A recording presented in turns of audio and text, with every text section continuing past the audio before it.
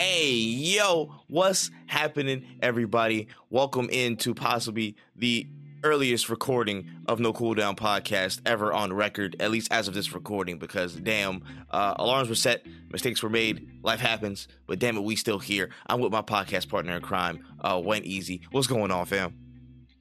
Hey, man, how you doing? It's very early in the morning. Definitely got finessed into waking up early, probably for the best in the grand scheme of things, but I don't like it.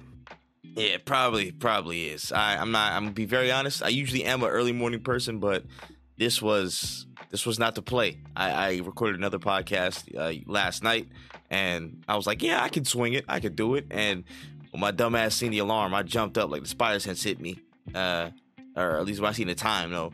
And yeah, did not end up well, but we're here nonetheless. Damn it, we are here nonetheless to talk about all the news from last week. There's a lot of it to cover ground.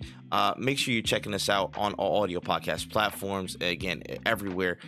No Cooldown Podcast is type it in, will be right there. Rate us 5 stars. Again, like, share, comment, subscribe if you're watching the video version on YouTube. Check out all of our social platforms for all the little news, tidbits, memes that we get up to, and just show the show some love so we can get further into the algorithm, further into the gaming space where more listeners can potentially check in. Now, we have got a bunch of news to get through. Listen, without further ado, you want to go into it? Let's get into it. All right, let's start with the meat and potatoes, man. We got to get right to this shit. Helldivers 2, possibly sweeping the nation as one of the most scintillating games that have popped out lately.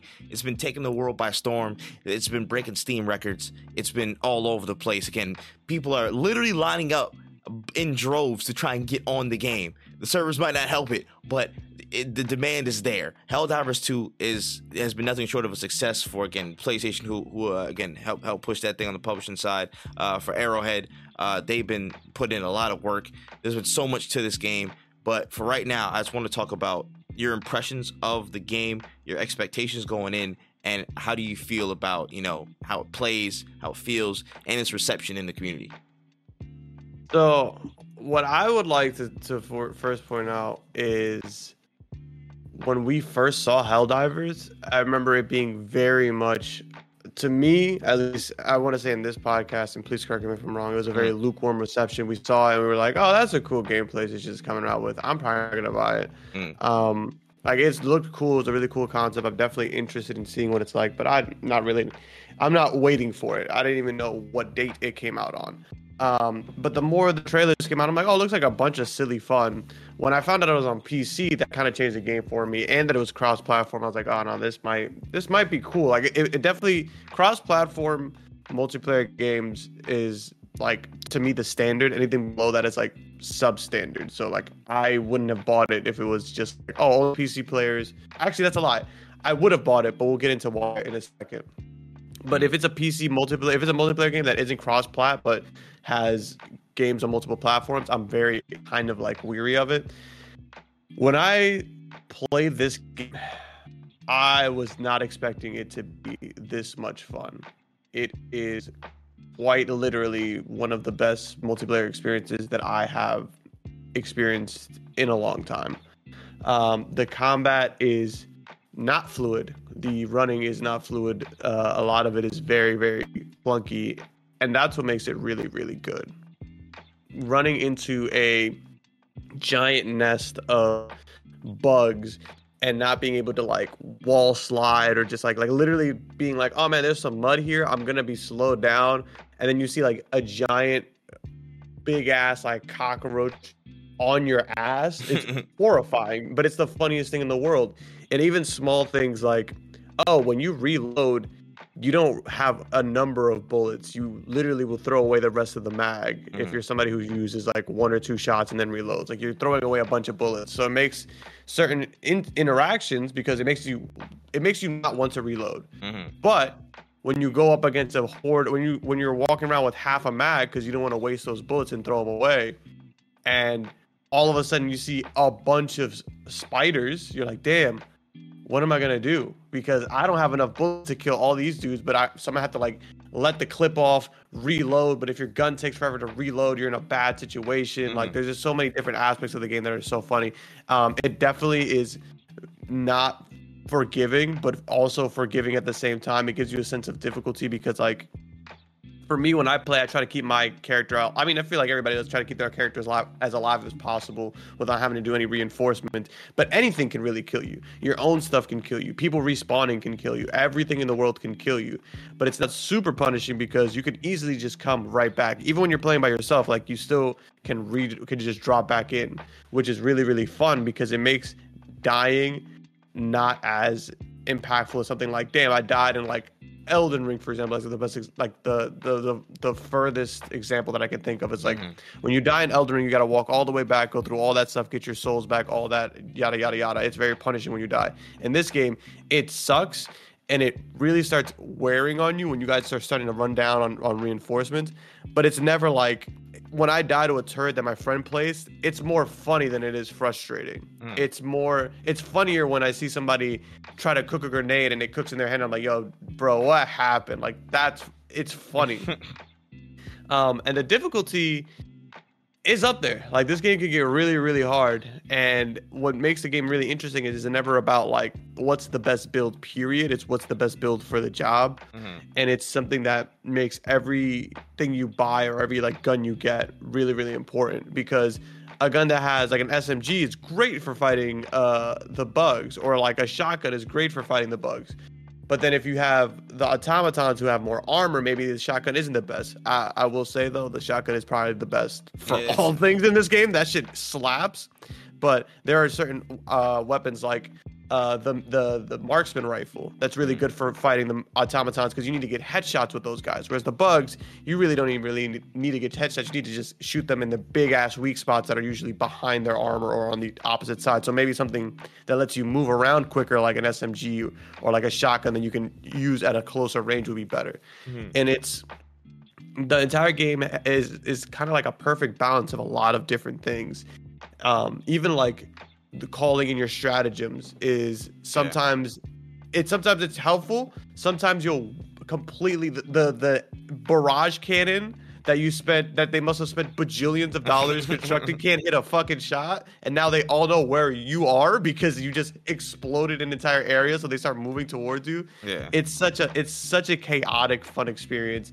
Truly was not expecting this to be such an amazing game. Like, this seemed like an underdog in, like, PlayStation at the time, because we were coming off of what Power World was the last big ass fucking boom in gaming. We're coming off of Power World, and I'm like not expecting anything to dethrone it. I haven't touched Power World since this game came out, and that's wild because I couldn't get off of Power World. I was drinking water. Oh my gosh! It's early, guys. It's early. Please allow me. So, with me and my experience, I'll show you what it is. At some point, if you guys can just close your eyes and imagine, you get ready for the game, you gear up, you click on Helldivers, man, you loading in, and you know what I'm saying error server update, you know what I'm saying, or timed out, request to join servers timed out, and you're stuck on a loading screen for like 4, 5, 6 hours trying to get in. I'm not gonna hate. That's just my personal experience. I haven't gotten enough time. I'm literally, as we're recording this, I'm staring at the main ship, the main lobby ship or whatever, because I was loading up. I was trying to get in, and you'll see probably the footage for the episode today if you're watching the video version. And I was in the tutorial, but I was in the tutorial for so long that I think the game just apparently just like, you know what? You made it through basic training. Go ahead. They just skipped me through the entire sequence. I did not have to go through the tutorial. So I don't know if that was by design, but that's hilarious. That right there is hilarious. And I feel like that is a part of the essence of this game that I've seen. Again, from my experience seeing, I have to, kind of double back and give my full impressions of me playing the game actually, but just again, this is under the guise and from the perspective of somebody who's been intently watching the game, through everybody who's been playing, watching the memes, seeing all the discourse on Twitter, and just, paying attention to, what the general thoughts are, and just, the zeitgeist of this whole thing. A big part of this is just fun. It's just having fun. It's just making the game as fun as possible through, the writing, maybe sometimes the quippy, the cheesy, or just like, those bold ass statements that you might hear over the PA, or from a higher commanding officer, or from the soldier you're playing as, yelling random things in the name of democracy. Like, that fun factor is there in the writing, in the physical play, in the actual physical aspect of this game. Like when you're shooting, you know what I'm saying, when you're shooting like an automaton or something like that, from what I've seen, like, you know, parts fly off, things go everywhere. It's not the same. There's not necessarily the same like impact every time when, you know, when all your guns can shoot different ways. You know, it's just that variety in terms of the physical aspect of it. When you, again, the biggest thing I've probably been seeing when people throw stuff and they're like, the ragdoll physics, they fly everywhere and stuff like that. Like you miscue a grenade and you start flying everywhere. You know what I mean? Like you send somebody flying, a cannon might hit you and send you to like the next side of the planet. Like that level of interactive nature and that level of spontaneity, that's the word. The spontaneity with the gameplay that's really impressive. To me, that's very, very impressive because it creates a pathway for so many moments. We've already seen it literally over the past, it's only been, a week? Not even a week? Yeah. Like, there's been so many clips of so many different interactions and how people have approached the game. It's insane. And for me, that's the makings, or that's a telltale sign of a great game. If you can approach this game in 800 different ways, the amount of moments that can be shared and added to the collective consciousness of the game itself. You know what I'm saying? Like that, if there's like, you know, there's one mission, but there's a million ways to do it. That's going to be so much fun because, you know, you're going to go in with a different experience as somebody else. And you know, again, those experiences can be viewed, shared, and just appreciated in all of its different forms. And I feel like from what I've seen, the game encourages you to kind of play the way you want to play. The one thing that I will be critical of in my time, I don't like the strategy guide era. You know what I'm saying? I don't like the online strategy guide era. Again, it started from way back for single player games and stuff like that. You know, they provided the ways through, and I'm not mad at that to a certain extent of like learning like little secrets and stuff about the world and all that. But especially in an online context nowadays, like strategy guides or metas, as people are calling them and stuff like that. Oh, what's the best build? What's the best loadout for you know, Helldivers or, you know, the Call of Duties and all stuff like that, or you know, let's call it whatever mode you can think of. There's probably gonna be somebody dropping a guide on it for no reason, and I get it. People want to know. There's that genuine curiosity and the human drive to know something and know the best way to do something, know a best practice so they can have an easier time. I understand that, but when everybody kind of follows suit to that, it kind of takes away the joy of variety and approaching something a different way. And that's what I've seen virtually nothing of in this gameplay experience. Again, co-op games can fall victim to it too. Look at Borderlands. Everybody always has like a best build or a B shield and shit like that from its time. But looking at the game now, there's not really any. Correct me if I'm wrong, I'm not sure there's any damage registry or damage like recognition things except like the parts are just flying off an enemy or something like that, right? Like you can shoot. So, there's not really numbers. I don't know if there's like, you know, like actual. There are no numbers. You know what I mean? There is if you hit something, there's a hit marker. And sometimes the red hit marker will. I don't even know if red hit marker means you killed the ship, because I shoot things, it'll come up red, they'll still move. So it's a critical hit, and that's fine. I have no idea if that's what that is either. I cannot confirm nor deny these things. I shoot things till they stop moving. I don't follow these hit markers. My hit markers just tell me I hit the shot. That's all that it is for me. Hey, I respect it, bro. I respect it. You trying to cover your ground, man. Till they all in the dirt. Till the terminus in the dirt. I'll put 17. I'll put every single bullet in the clip if I see things moving. I don't care if it's a glitch or not. I'm not dealing with these chargers. I respect that highly. But again, that's as far as it goes. It's just the hit marker recognition from what I've been seeing. It's not like, oh, it's a number thing. It's not a damage output thing. You know what I'm saying? A reload thing. There's not that hard set stat thing that you have to look at. The true differentiation and deviation where people take in their approach in gameplay is just what guns they're going to run, what equipment they're going to have, and how does that, again, like one said, support the team, support the mission dynamic. And that's where fun is. That's where the fun is. Actually breaking down, oh, you know, some people do all this, but I like having a shotgun, so I'm going to have a shotgun. You know what I'm saying? And you're not necessarily being penalized in the meta of the game for having a shotgun, except if the mission doesn't call for it. You know what I mean? It's conducive to the design and the great design of how the game is laid out. And it's wonderful, man. It's wonderful. From what I've seen from, again, all this gameplay stuff, it looks like nothing but fun. And everybody's been having a blast. And I will say outside of the game, which I can definitely speak on this side of it, the the marketing and the community aspect that has grown from Helldivers spawned so quickly, but this is one of those games that you can immediately tell it will be here for a long time based on that level of response and that level of commitment to, again, the world, what people have been kind of getting into. This is something that has potential to be a very long-lasting community that builds out. Like you saw quickly, TikTok and Twitter and everybody's been taking to it like so fast, bro. Like you see what happened in online. Yeah, no, absolutely. It's taken, and it's so funny. And you know, a game is growing at its own pace. Like, you know, this game, it's not, you can't really say that it's the marketing. You can't really say that it's like the hype or the content creators they got for it. Nah. I don't know if they've done any campaigns or anything that. This was straight word of mouth. They had the one commercial last year. They were at the usual showcases, but this is word of mouth boom. This is a word of mouth boom in its purest form. It has to be. Yeah.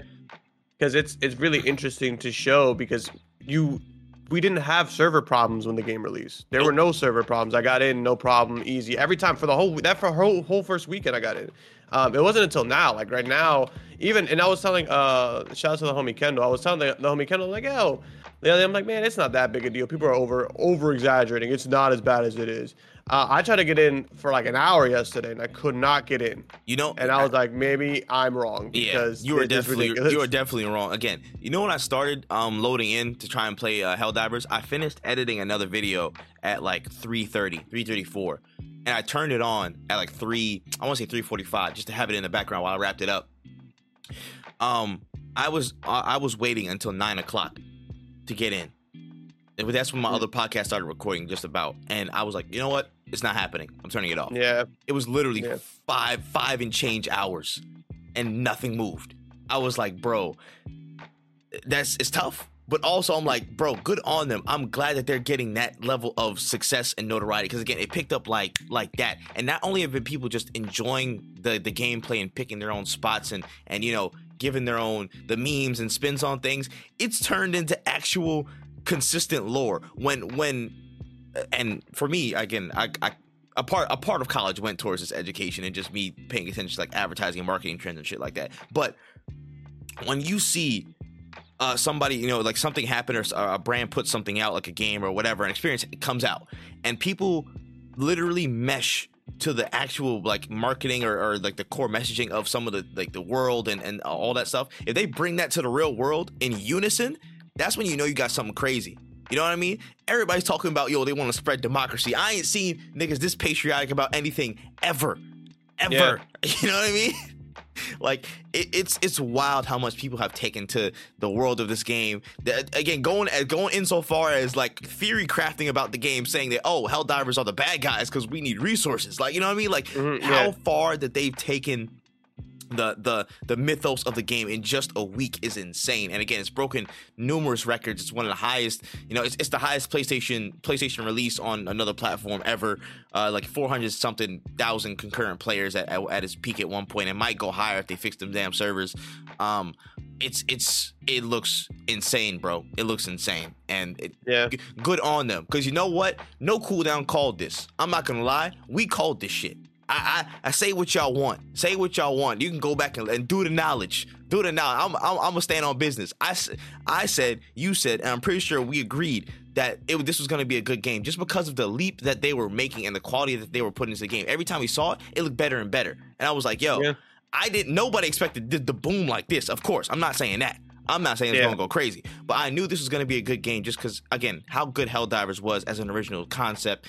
And for me, those level of studios, like AA and thereabouts, when they take their game into a completely different plane of development, they went from, again, pure top down, and this is like third person, you know what I mean? Like the small soldier, top down, like it felt like Black Ops, what's it called? That one top down zombies mode, I can't remember, like the COD arcade or something like that, I can't remember. But they took it from that kind of style or their general area, and they brought it to this third person, and it worked like a charm, bro. It worked like a charm. So I'm over the moon for them. And yeah, that just looks good. I'm so happy for them. No, facts, same here. I genuinely think that games like this, games like Power World, just like, hey, we're gonna take a wild ass idea and we're gonna run with it. We're not gonna make your standard looter shooter. We're not gonna make your standard I don't even like. We're not gonna make your Yeah. standard MOBAs. Like we're trying to create something new and organic and different, and it shows that we, like the gamers, everybody wants it. Everybody wants something new. Everybody wants something fun. Like people have petitions to bring Power World to PlayStation. People have petitions to bring Helldivers to Xbox. Like there's Yeah, a lot of games. they was making whole memes about the Halo player stepping in and supporting the shock troopers and stuff. I was like, what? Yeah.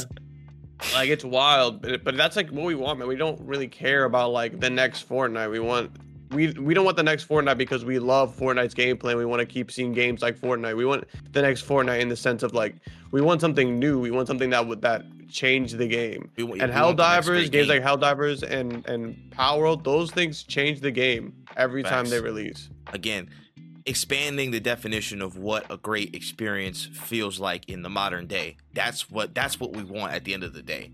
We don't want the same, you know what I'm saying, thing, or somebody trying to chase the same thing that somebody already made. We want a significant deviation from what the norm is, and that's what we're finding. And again, to speak on more things that, you know, I know, since these damn servers wouldn't let me in, we can get to the server thing in a second. But I also want to talk about kind of the conversation and the rhetoric behind the game from the developers, from their CEO. And again, they've chosen to kind of like take this mentality on their monetization strategy, where it's like, you know, it's very laissez-faire. He basically, there was like, yeah, listen, we're not going to incentivize buying stuff like that. You can, if you want to buy certain things in the game, but it's not going to have too much of a significant impact, you know what I'm saying, like on the game. Exactly. You can have some weapons that are, you know, there or about as strong as the ones you can unlock and earn.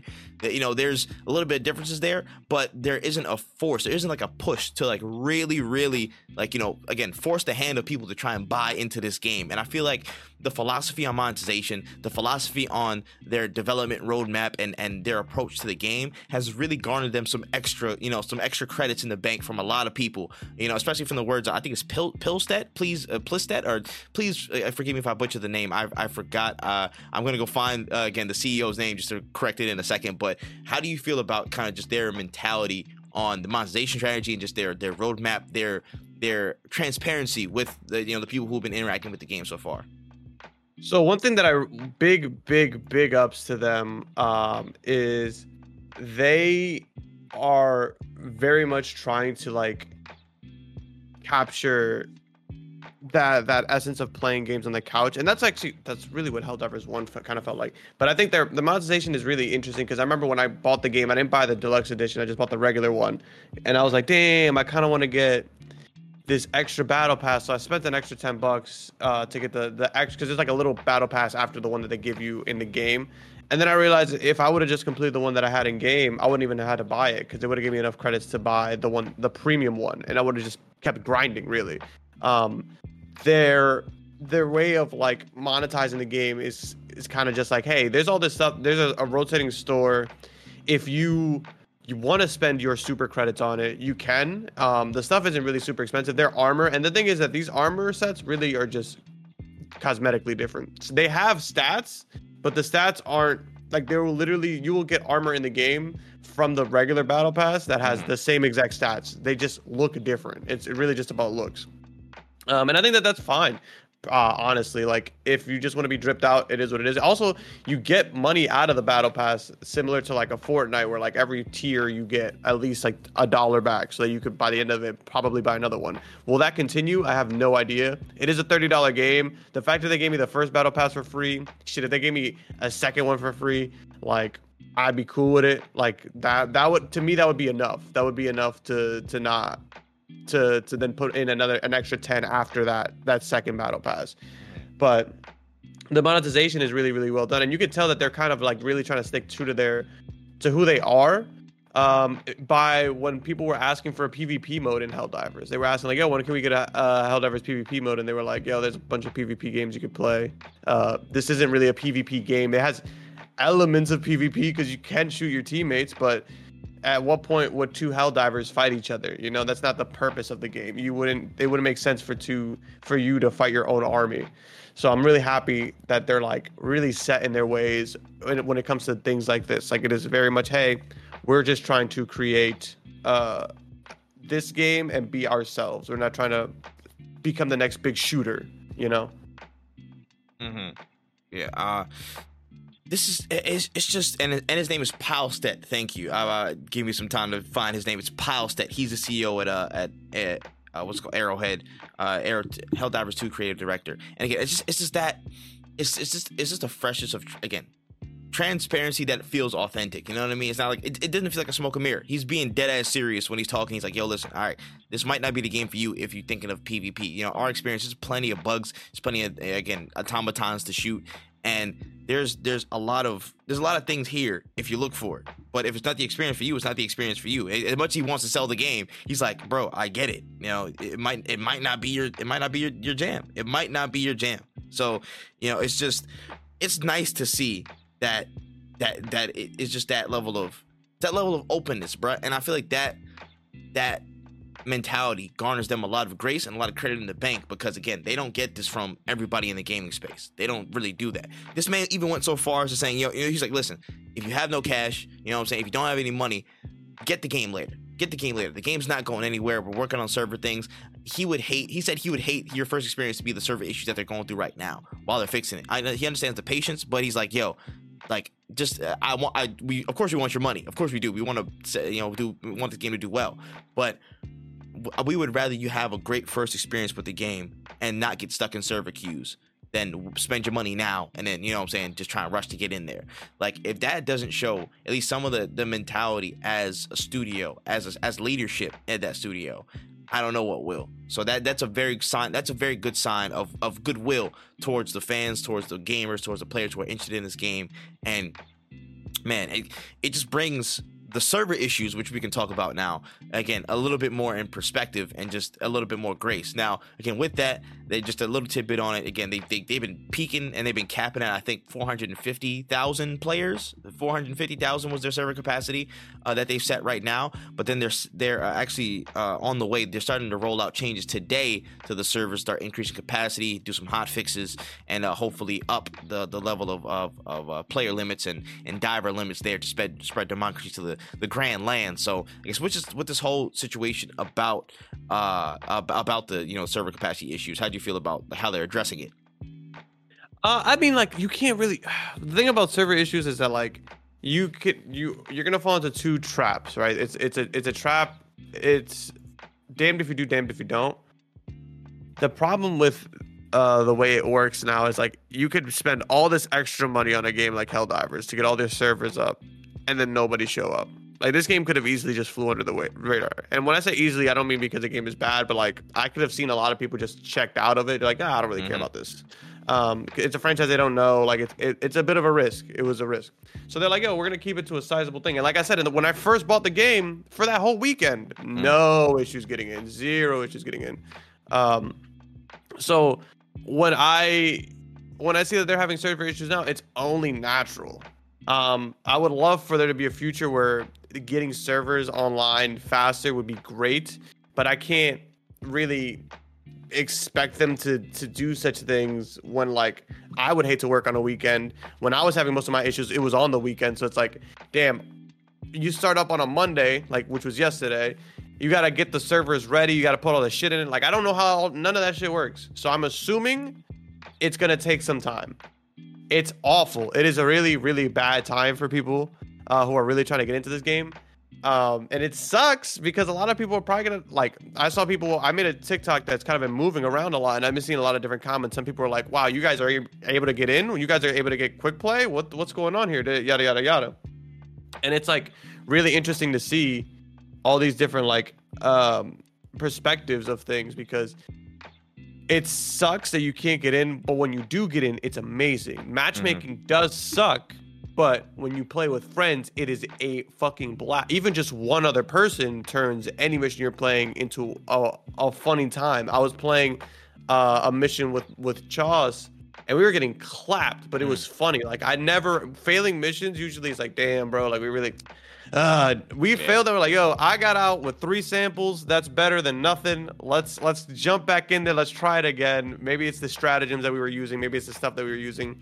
And that's what's tough, man. It's like, I want to fault them for the servers, and I will. Like, I think it's a very valid criticism. Like, you guys weren't ready on launch. But at this point, I can't say that and really mean it too much, because, like, we say that about every game that isn't ready on launch. A lot of games aren't ready on launch. Facts. And we still play those. Yeah, and they be AAA certified or something like that. You know what I'm saying? Some folks spend $90 on them type games, and they don't even. I literally was about to say that. Like some people, like I spent more money on games that work less, and not even from and it's just matchmaking. That's the thing that I really want to emphasize. It's not that the game runs bad. Sometimes it does crash, but I don't even know if it's crashing because the game's running bad or if it's crashing because of the servers. But the game for me does not run bad. The game plays well. Everything is smooth. Some games I can't even tab out of without it like collapsing on itself. Mm-hmm. This game runs really well. And then, but when the servers aren't up, you know, it is what it is. And another thing that sucks too is like always online gaming. You can't get into this game and do a solo mission by yourself, for example. I mean, it's not really designed. This game isn't really designed for you to be playing it solo. If you're playing it solo, you're goated. You're doing really great. Yeah. I played like a couple missions by myself, but it has to be like on a lower difficulty. And there's no AI bots. Maybe that's something they could add in the future. Like, hey, what if we had like AI just to be around? You know, like it would be nice for people who don't want to be playing with randoms. But it's not like the end of the world. Like these like it's tough because for me to be like, I don't want this game to be always online, but you really should be online because you really shouldn't be playing this by yourself. Mm-hmm. But yeah, it sucks to see the servers in this state, but I also know that it's not going to be forever. So you can fix servers. You can't fix you can't fix awful core gameplay, like core mechanics sucking. You can't do anything about that. Mm-hmm. But bad servers, you could get better servers. 100. And again, they're on the way to doing that. And this is one of those games where again, some people will be frustrated, but once it's ready, you know what I'm saying? Once it's ready, everybody's gonna be crawling back to it, like just to feel the buzz. And once they get a taste of it, they're gonna be like, okay, this is some serious stuff. So I think the goodwill the goodwill and transparency that the studio heads, leadership that developers have shown from Arrowhead, and the experience itself and the allure of the experience itself has garnered it enough time to be like, yo, listen, we get it. You guys, nobody expected this. You didn't expect this. PlayStation didn't expect this. Nobody did. Take your time, you know what I'm saying? Work with urgency and purpose, but you know what I'm saying? Get the servers right and we'll be there. And I think a lot of people are really giving it grace. Again, even the wait time, even I was memeing it. I was just creating a meme for it because I'm that excited too. Because it was another game that, like, again, the servers didn't, you know, again, servers weren't working or whatever. I'm not memeing it. I don't care. I'm just like, whatever. But I'm excited to play this. Like, it's created FOMO almost instantly. And that's when you know you got some real good shit on your hands. When you create FOMO. This, and again, this Power World, Elden Ring. It's in that ballpark. You know what I'm saying? And I don't want to wholly judge a game's success and a game's reception by the community response, but that's a pretty big indicator. If people you never know are talking about, yeah, now we're all army wives of Helldivers. You know what I'm saying? Like, we got to pack lunches and stuff like that. They're going to enlist on TikTok. If they're creating whole trends and waves and hashtags that are just like, you know, just spawn out of the blue, like a couple days after this game releases, you got to give it its credits and its plaudits, man. And it's crazy because they're there and they're already thinking of, yo, they already have the what's next in there. You know what I mean? I think everything that they're doing is set up and really conducive to having a strong community presence. Like, look at even how the map is set up. You know what I mean? I saw a TikTok of some dude. He was looking at the world map. He was like, hey, man, all the real ones is fighting, you know what I'm saying, the automatons on this planet. I see 120 of y'all on this easy-ass planet. Yeah. I see 120,000 of y'all lollygaggers. You know what I'm saying? Yeah. Lollygaggers. And he was getting on people to go to the other planets to help spread democracy that way. And looking at it from that view, that creates so much more, again, community connection. This is just like... I don't have to speak on how good this game is from a gameplay standpoint, because one, I haven't played it all the way through, so I can't give you that full in depth. I can only tell you from what I'm seeing, but I can already tell. You know what I'm saying? It's a good game. It's a good game from a mechanical standpoint, from the gameplay loops, all that stuff. But yeah. I'll give you the definitive when I actually get into it. But seeing the community connection and how they set those lines up, how they build those bridges, that makes it a dangerous combination. That makes it something that can last the test of time, because there's that automatic, that internal, that embedded community aspect. Yo, there's 120,000 of y'all. sent out the APB on Twitter or whatever. We all got to go to this planet. We all got to go to Malevolon Lake. We all got to do this, man. We got to clear out. Like they have this whole world, this whole thing that is conducive to we're gonna interact because we're all in this fight together, and we have to all pull our weight for democracy. You know what I mean? It's just it's that. It just feels all connected. It all feels intertwined. It all feels like one system when you look at the experience, and that to me is something that's something that they're set up to be a main big time fixture for a very long time to come. Even they talked about their roadmap. They were like, yo, our roadmap is complete. Our approach, what we want to do is completely different from what we, wanted to before the game was coming out. Like, they're thinking about new worlds, new enemy types, new weapons, all that stuff to really keep the game going. And I'm like, yo, again, like we say with almost every live service game to some extent, or continually updating game, if you have your roadmap set up in a very fun way and you have enough depth in the game, you can go hit another stratosphere if you're ready to go.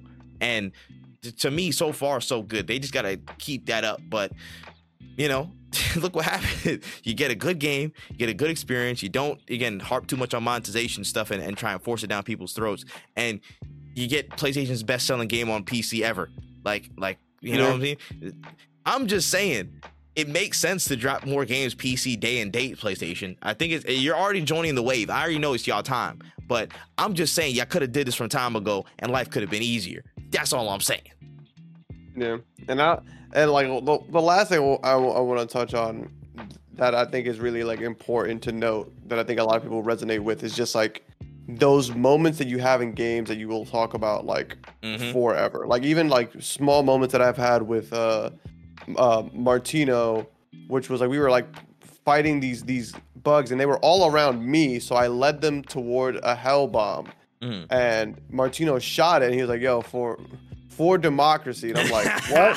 Wiped us all out. But it was so funny because it was just like, it worked. Like honestly, sacrifices need to be made in the name of democracy. Like, it's just funny moments like that. Or even just me being like in the middle of a mission and I'm like, damn, this is going to be really impossible to do by myself. And then I see like Chauce has joined, has come into orbit or whatever, and then them dropping down and helping me out. Like, it's moments like that are you hear like, the lone trumpet in the background there. You thought you'd be a lone soldier. Like, I honestly wanted to, like, I wish I had like a sit down emo, because I would have just like sat next to the bomb at that point, because I knew I couldn't outrun it because I had no stamina. I wanted to be like, it's over. Like, it's Jover is really what it felt like. Oh my gosh, that's so funny. And that's all I've been seeing at its core. And it's something that it's not lost on me that a lot of games sometimes don't focus on. How fun you can make it. How much random shit can you put, can you get players to make, and how many ways can gamers apply themselves to create moments? And that's the biggest thing that sticks out to me about this experience and experiences over the past few years that have been like standout breakout hits. Again, Among Us, you know what I'm saying, like those stratosphere of games that have come from the blue, but they are really community driven, community fed, and spawn a lot of great organic moments. How can you create a gameplay loop that brings the best out of the gamers and brings something that creates moments? And it's organic and it's fun. Those are those two words that I think really encapsulate this experience, and good on them, because they're doing a smash up job. I want them to keep going, you know what I'm saying, get the server issues wrapped up, PlayStation help them out, do what you got to do, Steam, all the launchers, help them out, do what you got to do, because this is a banger, and this is game of the year territory. This is potential game of the year contender, you know what I mean? With I can say it right now, this could be a potential game of the year territory type of game. So you just got to keep your eyes on it as it goes through the rest of this year. It's doing beautiful things. If it's not game of the year, it's 1000% winning. Well, not winning, competing very heavily in multiplayer game of the year. Oh, 100%. Like that and Power World, like those two, it's gonna be it's gonna be one of them too. Yeah. Oh, 100. And shoot. Okay, my last point. When you can talk about this game all day. Yeah, I know, we literally could. This is my last point though. Hey, what have I been saying about co-op games, man? Co-op games have always been the shit. Couch co-op, it's one of the purest forms of gaming ever, And when you bring a fun experience into a co-op genre, look what happens. Look what happens. Co-op gaming to the world, co-op gaming to the world, co-op gaming to the world. I don't care who you are. Co-op gaming has always been one of the best ways to play a game. And when it's centered around that experience and it's centered around that, it's perfect. It's perfect. Co-op gaming is the shit. Bring it back. Do more. All right, that's all I had to say about that. I had to get on that soapbox, man. I'm gonna push the co-op agenda all day. I'm a slut for co-op.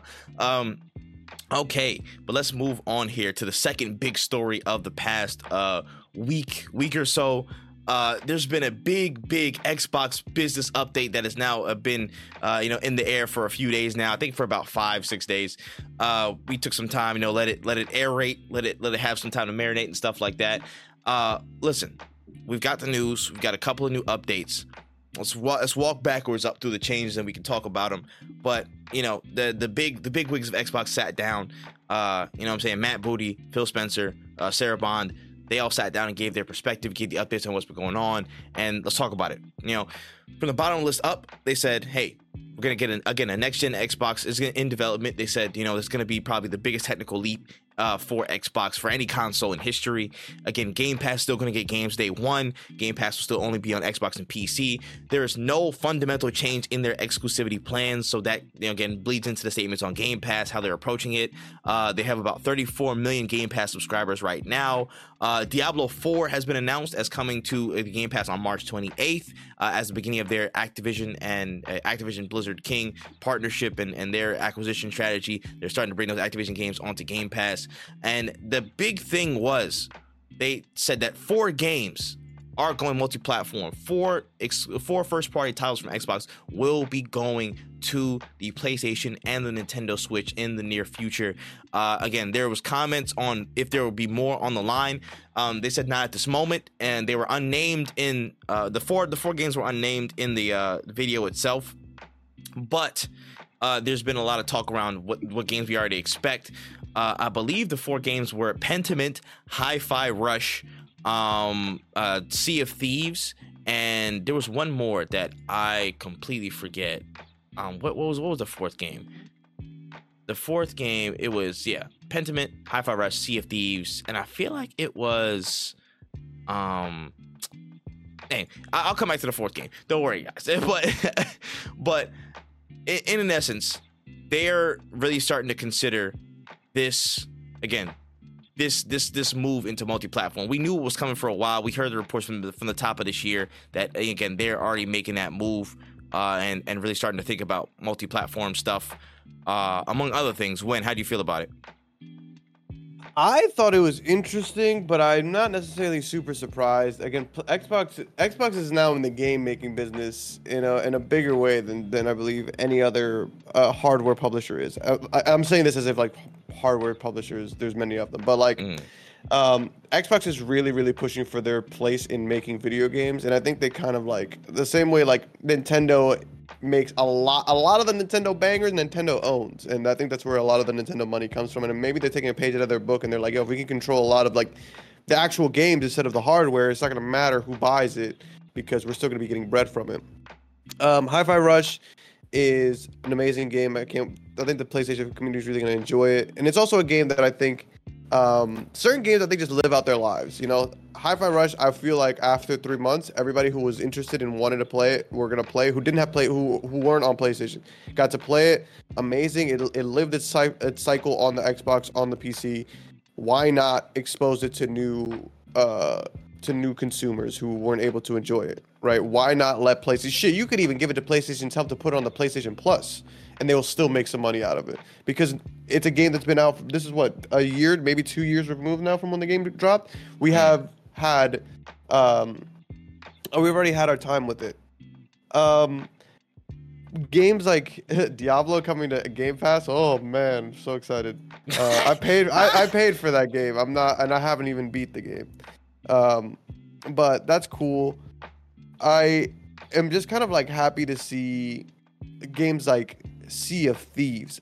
That is a good game to bring to other consoles. It's the same way that I feel like Helldivers would really succeed on PlayStation. I mean, on Xbox. It's like it's just a multiplayer game where the emphasis is finding people to play with. Why not expose your community or your fan base to the most amount of people to play with to keep this game going? Like Helldivers, let's say a lot of people just lost interest in it on PlayStation. What's gonna happen then? You know, I'm happy that it's cross-plat because now you have people on PC as well.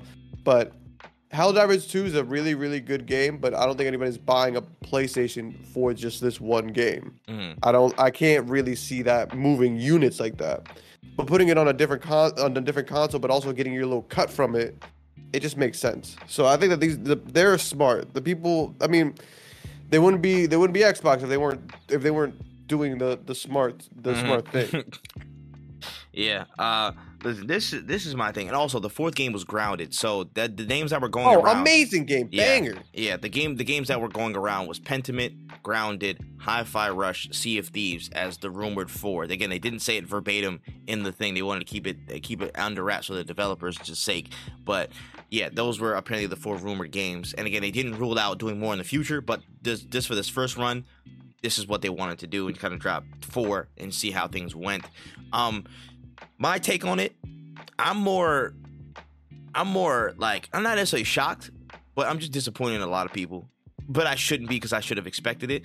The overreaction was insane. The overreaction was so ridiculous. I'm baffled still at how bad people crashed out over, one, a plastic box, two, a strategy that you don't even know is confirmed or not, and three, like just a lack of concrete information on anything. You know what I mean? I get saying, you know, what could happen in your opinion, but speaking definitively, saying F Xbox and all this stuff like that, they people lost the console war, which there's not even a war. That shit died years ago. That's not even a thing anymore. And you know what I'm saying? Japanese soldier who fought 20 years after World War II type vibes. You man is fighting for nothing. Like there was just so much crashing out over this whole topic. And when they spoke, they literally, this is in line with the stuff that they've been talking about for years. This is the same path of logic that they've been committed to for years. We want Xbox to be everywhere. The Xbox ecosystem, we want to be everywhere. We want our IPs to be recognized. We want our IPs to be stronger, especially in the first party. And we want that level of cohesion between as many places as players want to play. That's been their mission statement. That's been what they've been trying to achieve. Xbox everywhere. You know what I mean? You can play everywhere with anybody. Freedom and access. That has been their general play, their general approach to this game and stuff. Now, looking at, again, those four games, to me, the whole thing felt like, okay, this pretty much makes sense to what you guys have been trying to do this entire time. They're taking those games that might not be, might not either have not had the best, hottest go of it in terms of sales numbers or whatever, because they came out as a shadow drop, Hi-Fi Rush. So they had great critical reception, but not many people saw the game because it only came out in the platform exclusive, and they might want to give it a better go. Or the game has been out for a long time in a live service format, and nobody really, it dwindled out because it's been out for years now, and maybe the player base could use a little bit of a revitalization going to other platforms. So that's the Grounded, that's the Sea of Thieves. Going that way could potentially help its shelf life, again, push the other updates and make it more popular. And I remember, again, we talked about this last episode, the episode before. I was like, with the speculation and stuff that was going on, they're either going two routes. They're either going the Sega route, which become third party, and they've clearly dispelled that. They're staying with their hardware. They're going to be in the hardware game. They're not leaving anything. Nothing really changes. So it must be the former option, which I was like, it's going to be Trojan horsing, basically. They're taking IPs that, maybe aren't in the greatest standing, right now for their brand, and they're putting them on other platforms to, one, give them more money. First and foremost, they need more money. They need to justify how much money they pay for Activision Blizzard and how much money they're paying out to sustain this entire ecosystem that they call Xbox. This is huge. They got a lot of shit to cover. They need a lot of money back, or else they're going to be in the hole in a lot of different ways. You know what I mean? So they have to justify these purchases, and going multi-platform with a lot of their, maybe bigger titles in their library is, one, going to earn them a lot of money back because they're spreading the net on being multiple platforms. And two, it's just a game that maybe might have some again attention or you know what I'm saying, a little bit of buzz to it because people might have liked it, people might have saw it, but they didn't play it because they don't have an Xbox. So as they're literally one of the biggest publishers in the world. They're probably the biggest publisher in the world just off of the GP of they gained so many properties over this past 12 months. So they have to justify that. Not going multi-platform would be stupid. And they're not being overly stupid in the other direction by giving away all their IPs. Now, this could change, this could be whatever, but I doubt that Xbox would give away all their first-party IPs and not make certain ones exclusive to help fuel what they're doing. I just think from a business standpoint, from a gaming strategy standpoint, and they're standing in the market, the best route for them is to take some of those first-party IPs, move them to that side, move them to other platforms so they can gain traction, they can gain a little bit more standing, you know what I'm saying? They can get a bit more of a boost because, prime example, if Hi-Fi Rush goes crazy on the Switch, it goes crazy on the PS5, and everybody loves it, the developers get extra money from all the sales, they get extra notoriety from all the extra exposure on the other two platforms, and that might set them up for a sequel. That could set them up for another series. That could set them up for more game development or something because they got money rolling in. And Xbox wins because they just put that game that they own out there, you know what I'm saying, by proxy, and they get more money back. They get more money back on that investment. And they can start building up what they want to do. Now, is the second one going to be exclusive? Is it going to stay multi-plat? Can they have some exclusive deals that they can make a little bit more, you know what I'm saying, alluring on an Xbox platform rather than a PC or a PS5 or Switch platform? You know what I mean? They can divvy up a game that way. And this right now is just them dipping the toe. It's just them charging horsing. There's a lot of ways they could take it. Again, the cat's not out. The jury's not out yet on whether they want to bring again, like the people were saying, the Gears of Wars and all that other stuff like that, multi-platform. Who knows? Halo could be multi-platform. We don't know yet. We don't know what they're going to be planning or thinking or doing.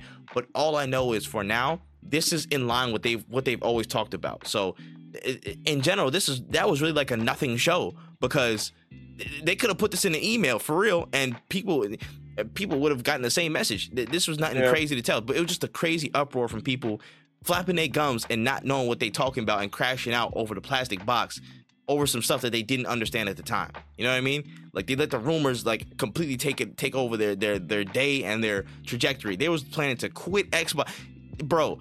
Again, imagine you're a console war guy, and you crash out. You're on the timeline saying F this, F that. You're adding all the people. You're adding Phil Spencer and all them stuff like that. And then they come out with this. And then they're like, oh, that probably wasn't that bad. Okay. Where do you go from here? How do you look? Yeah. So foolish, bruh. Foolish, man. This just makes sense. This is what they've been working towards, not necessarily as an end goal, but this fits with their strategy and their approach for the past 8 years, and this should come as not really a big surprise to anybody. This really shouldn't. This just changes how much you're gonna see them on other platforms because they need money. And because they just they had the biggest gaming acquisition of all time. So they're going to need to do something to gain more money in the short term. Again, we'll get to Sony because they're doing stuff as well just to gain more money in a different market, in a tighter market and stuff like that. Everybody's making moves to make more money. This falls in line with their strategy to make more money.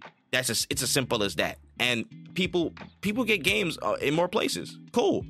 There really should be no, you know what I'm saying, no fuss over this. Honestly, you're not losing crazy exclusives, you know what I'm saying? At this point in time, Halo's not going, so y'all can relax on that, you know what I'm saying? Not even like half of y'all play Halo right now anyways, but it's not as bad as what people think, and this has been a footnote in the underlying theme of what Xbox has been approaching this entire time. Like this is not, to me, this is not, life-changing news. Nothing really changes. Yeah, it's just like, first off, if you're over 12 and you're having this argument, please get a grip. Facts. It doesn't make, because I can't imagine you've been playing Xbox your whole life, and now they're like, yeah, we're gonna put a couple games. Like, what are you gonna quit gaming? I'm sure I would love for you to do that. Please, actually, do that. If that's what it takes, please add more games onto the stuff. But what you were saying is correct. I don't think that they're gonna do a bunch of games on all platforms. If anything, what they'll start doing, which is what exclusivity really is going to become, I think. Like in the future, there will be no true exclusives. I think we're gonna get to a point where everything is gonna be just a very egregiously timed exclusive. Mm-hmm. So like God of War Ragnarok came out in what 2022. I believe that game will not go on would not go on an Xbox if my assumption of exclusivity is true. They would put like Ragnarok on Xbox 2026. Like again, it doesn't matter if you put it on a system that isn't the main system when everybody on your main system has already played this game 17 times.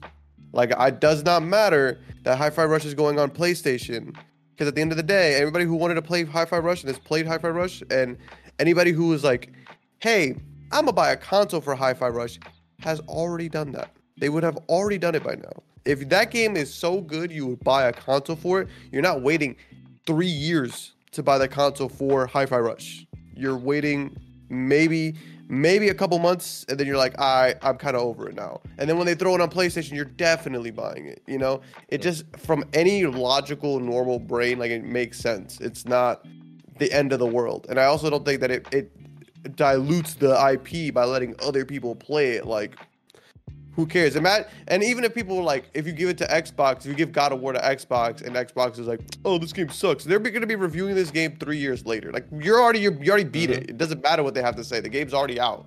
You know, like, get a grip, y'all. There's so much more important things in the world than where you're playing your games and when you're playing your games. Like, get a grip. Mm-hmm. Bro, talk. I have nothing further to add, man. Get a grip, you bums. Oh my gosh. All right, we can move into the other stories for the week. Got quite a few to actually run through and rattle through. First and foremost, yes, the game is out, but it's time to talk about the status now. I was going to say Sea of Thieves, not Sea of Thieves, not you guys, you're good. Skull and Bones, the other guys, the other C game. The other C game. It's been defended and trying to be justified by Ubisoft man in charge, Yves Guillemot. He's defended the decision to put Skull and Bones at full price at $70, and he's called it a quadruple A game. He called it the world's first quadruple A game, and you know, it's the game is out. People have been experiencing it. You know what I'm saying? It's there. You know what I'm saying? They have the roadmap and all that stuff like that, and it's AAA, I guess. How do you feel about it being AAA? I mean quadruple A. It's not. It's not. It's not. I've seen people talk about it. I haven't really seen anything. I saw one person be like, "Oh, this one's kind of fun." I do believe that like this game may be fun to some. I've played it, and when I was playing the beta, I think I got an hour in before I quite literally could not continue to play the game. It is like a lot of games that I've played in the past, which is why I could not continue to go through with it. It is cool if you like pirates. I think if you like pirates and sailing, man, this game is probably super gas to you. But I have really no interest in it. The ship play, you know, moving the ship and shit, like sailing. That's the word. Sailing the ship is fun, but everything else is kind of just like whatever. Like, oh, I'm gonna go acquire these resources. It's just sailing your ship next to a shore, doing a little mini game, bringing it back. I could see people really enjoying this game. Me myself, not really, to be honest with you, because it felt like a ship simulator to me. I think it would have been. I think something like Sea of Thieves works so well because you and your friends can get together on one ship and, you know, have hijinks and yada yada yada. Whereas this is like, all right, guys, let's sail our fleet in this direction and go pick this up so we can go sail our fleet in this direction and go do that. Like, it's okay. Calling it a quadruple A game, I feel like, is a choice. I think the person who did this did it on purpose. I think they are. I don't know. If I saw that shit after my game was being delayed and pushed back in development hell, and you guys try to kill it multiple times, and you're calling it, oh, it's a AAA game, it's the best game I ever played, I would call you a condescending prick. Because why are you spicing it? right? Why are you spicing it? Because we all know this game is received, and it's not at the state that we would have wanted to release when we would have wanted to. But you're over here like gassing it like it is, bro. Motherfuckers wasn't sitting here gassing like you weren't saying it's a quadruple A game when Unity dropped, right? And the fucking people didn't have faces, and it was just eyes and teeth, right? You weren't saying quadruple A game quality, right? No, you're an asshole. Happy they got the game out.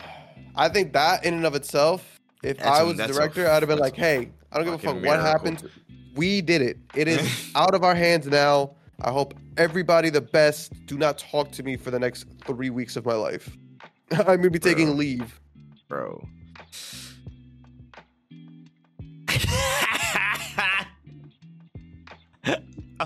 You say it's a cartoon. That's LeBron levels of lying right there in our faces. I ain't never seen somebody go so quick to lie like that, bro. That is crazy. I'm gonna keep it a stacked bundle with you, dog. I was watching people play because I definitely wasn't buying this game for whatever price. I was not doing that. I didn't even care. No. Watching somebody play, and you know what I'm saying, that person, he was going through it and he was, you know, checking out the game. At some point he went to go farm resources or whatever, get resources on the ship or on the map or whatever. And he goes to multiple points, and at some point he gets to one of them where the resources is marked, and he says, "Yo, there's no resource. It's not there." And they figured out from that resources that are taken on the map aren't marked off when they're taken. So the spots are there. Maybe they respawn, maybe they don't. But at that point in time, he said, "Yo, there's no resources." Other players just took them on the map, and it didn't show him where to find. You know what I'm saying? It didn't show like that they were gone. It just didn't indicate that there were no more resources in that area. So he just wasted his time going all the way over there to get some resources when they were not there in the first place. They could have been easily marked off. And it's just like, damn, bro. You literally could have just stripped Black Flag DLC. You literally could have just stripped it as Black Flag DLC like 10 years later, and people would have batted an eye. You could have just waited for the remake of Black Flag, because apparently that's what y'all are doing. Like, there's a million different things I could have did instead of pimp out one part of an old Assassin's Creed game that, you know what I'm saying, people would have just waited for the remake for anyways. But to call it quadruple A is insane. I blame Ubisoft's decision makers. The developers, I feel so sorry for y'all, because y'all had to sit through 10 years of this hell, through, again, this bad decision, the game changing hands, delays, development hell, the Singaporean government wanting their damn money. There's just been so much y'all have went through, and I send my heartfelt, like, just love and support to all the developers that had to sit through all the decision makers fumble and stumble and just try and justify this game when it was just going south. So to get this game out again is an achievement in and of itself. I want to say thank you to those developers who stuck through it, because I bet you it wasn't easy. Please go take a nice long rest. Go play a good game. Like it's so tough. It's so tough. But bro, don't ever call this shit anywhere near a quadruple A game again. Don't ever do that in your life, bro. You guys literally dropped a great game in Prince of Persia: The Lost Crown, and your promo has stopped for that game. I have not, you know what I'm saying? Like, your promo, you should be pushing that game to the moon right now. That should be your flagship right now until you drop some other shit. But no, it's Skull and Bones, baby. You know what I'm saying? And this is the thing that also pissed me off, though. The marketing for it, because you got Michelle Rodriguez to do that. She drives cars. What does she have to do with the ship?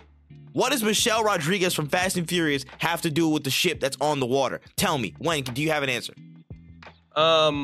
I don't, and I think it's really interesting they got her on this, because I could definitely see Michelle Rodriguez making the comment of like, why are you still playing video games after you're 16? Literally. Like, I could literally see. The disinterest was there.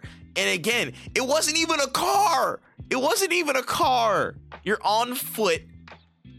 Oh my, you're on foot and you're on a ship. What does that have to do? There was a submarine in Fast and Furious, like one time. They were in Miami and saw some boats, you know what I'm saying? They slept on those in Too Fast, Too Furious. That's as close of an association that Michelle Rodriguez has to like any brand identification for this game's marketing. You just got her in because people remotely know her. You know what I'm saying? Oh, that's Letty.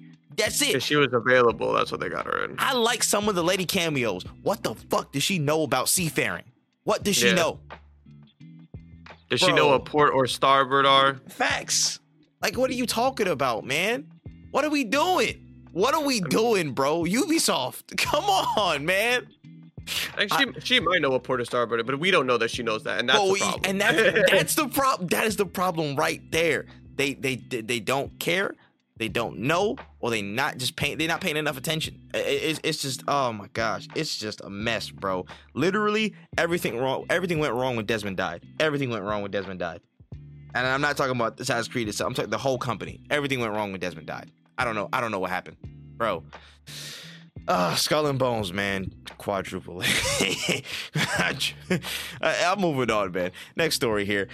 So Sony, they've been in the news this week for a couple of different things, but the first big hit that we saw, so they're not releasing any major first-party titles from existing franchises until March 31st, 2025. So they basically came out and said 2024, it's gonna be a blank year if you're expecting any big games from us. No God of Wars, no Uncharted, no none of that stuff. No, nothing that you know is not coming out until 2025. So you guys gotta sit tight and get some other stuff or just hold on, because we're not dropping anything for you. You know what I'm saying? Until next year. That's crazy first party. So how do you feel about that? I'm currently playing two different JRPGs, a Helldivers, League of Legends, one my girlfriend wants to play. I am kind of full on games. I'm perfectly fine with no games till 2025. I don't really need more. It sucks for people who want more, but I'm kind of cool. Take your time, bro. Like there's a lot of things. I still need to go back and beat Baldur's Gate. Like there's so many games that needs to get beat. I'm fine with them pushing things. It's kind of wild for them to say that, like, because it does feel bad when you're like, well, that's kind of far away. But March is quite literally in a couple days from now, so I'm not really pressed about it, because I know that by the time March 2025 gets here, I'm still gonna be like, oh wow, I didn't even notice, because all of the games that are dropping. And it's also like first party games. That doesn't include things like Final Fantasy. That doesn't include a bunch of different games that will be on PlayStation. It's just more so like, hey, we're gearing up for something major. So it seems like 2025 is going to be a bananas ass year for gaming in general, because we already have one of the biggest most anticipated games releasing in 2025, Death Stranding 2, and then that little indie game known as GTA 6. Like it's already a really big game, a really big year for gaming. Oh man, that's funny. You're a funny guy. You know that? But again, my take on it is, I think we talked about it. Again, I think we talked about it before. Man, look at us, man. Rate this podcast 5 stars. If you've seen a previous episode, I'm pretty sure we talked about PlayStation not having a crazy year, and Xbox could jump out and have a bigger year in terms of drops. You know what I'm saying? So here's the thing. For PlayStation, it's not necessarily a negative. None of this is a negative, in my opinion, because the spread of games, how games are developed, it's approaching unsustainable points anyways. So expecting delays like this to a certain degree I feel like it's normal, and we need to address the root of the problem, which is how games are developed and just the patience for them. You know what I'm saying? If they're gonna go bigger and grander, we gotta develop more patience for some of those. And if they're a little bit more unsustainable, we have to figure out how to rein them back in to be sustainable. But that's a whole nother conversation. This is fine for a PlayStation because they still have games that they're going to drop. Again, Helldivers literally just dropped for them.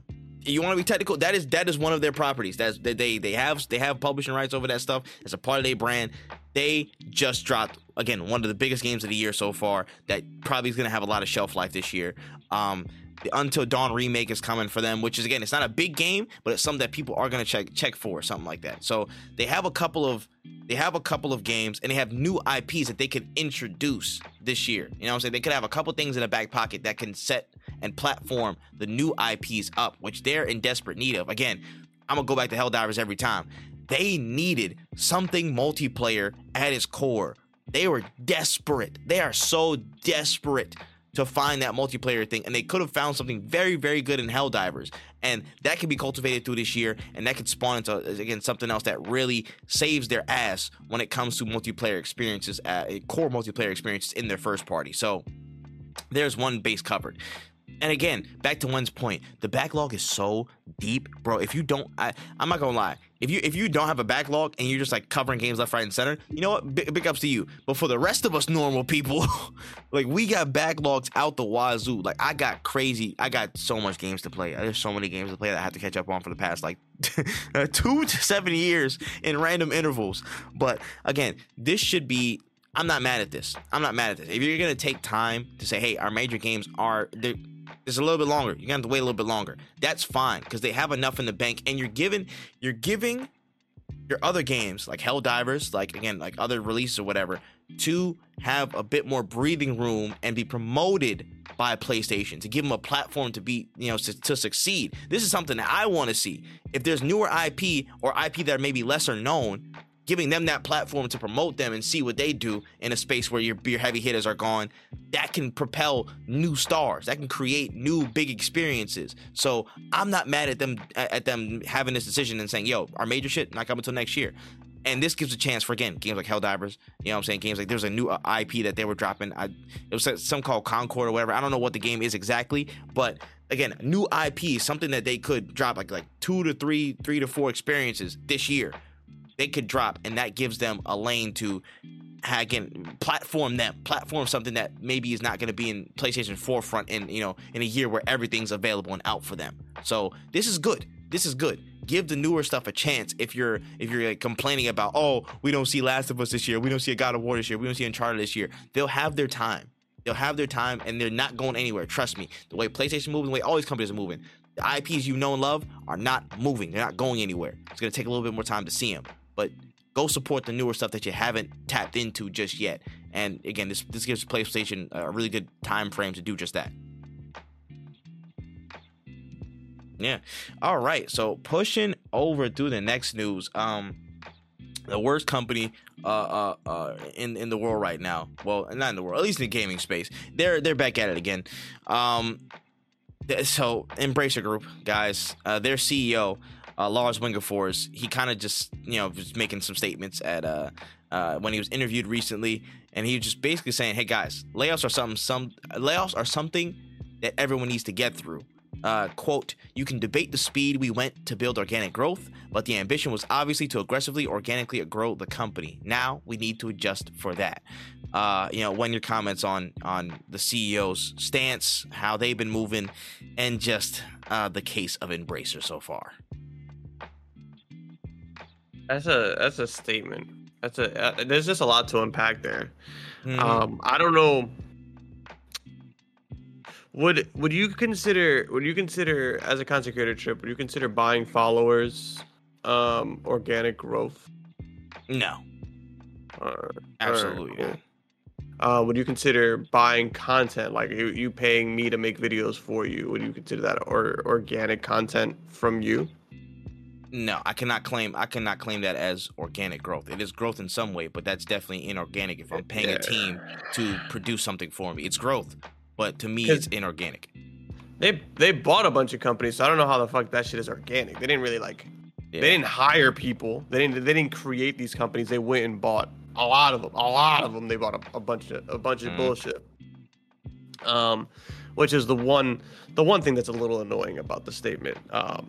But we can jump into the bigger issue is, not everybody has to go through it because he has a job. Mm-hmm. Like, not everybody's going through it because he's not. Like, did he get laid off? What's the board looking like? How many people are losing money here? Untouched. I don't know. It seems like Embracer Group is full of shit. That's what it seems like to me. And I think this guy needs to stop talking and remove his head from his posterior.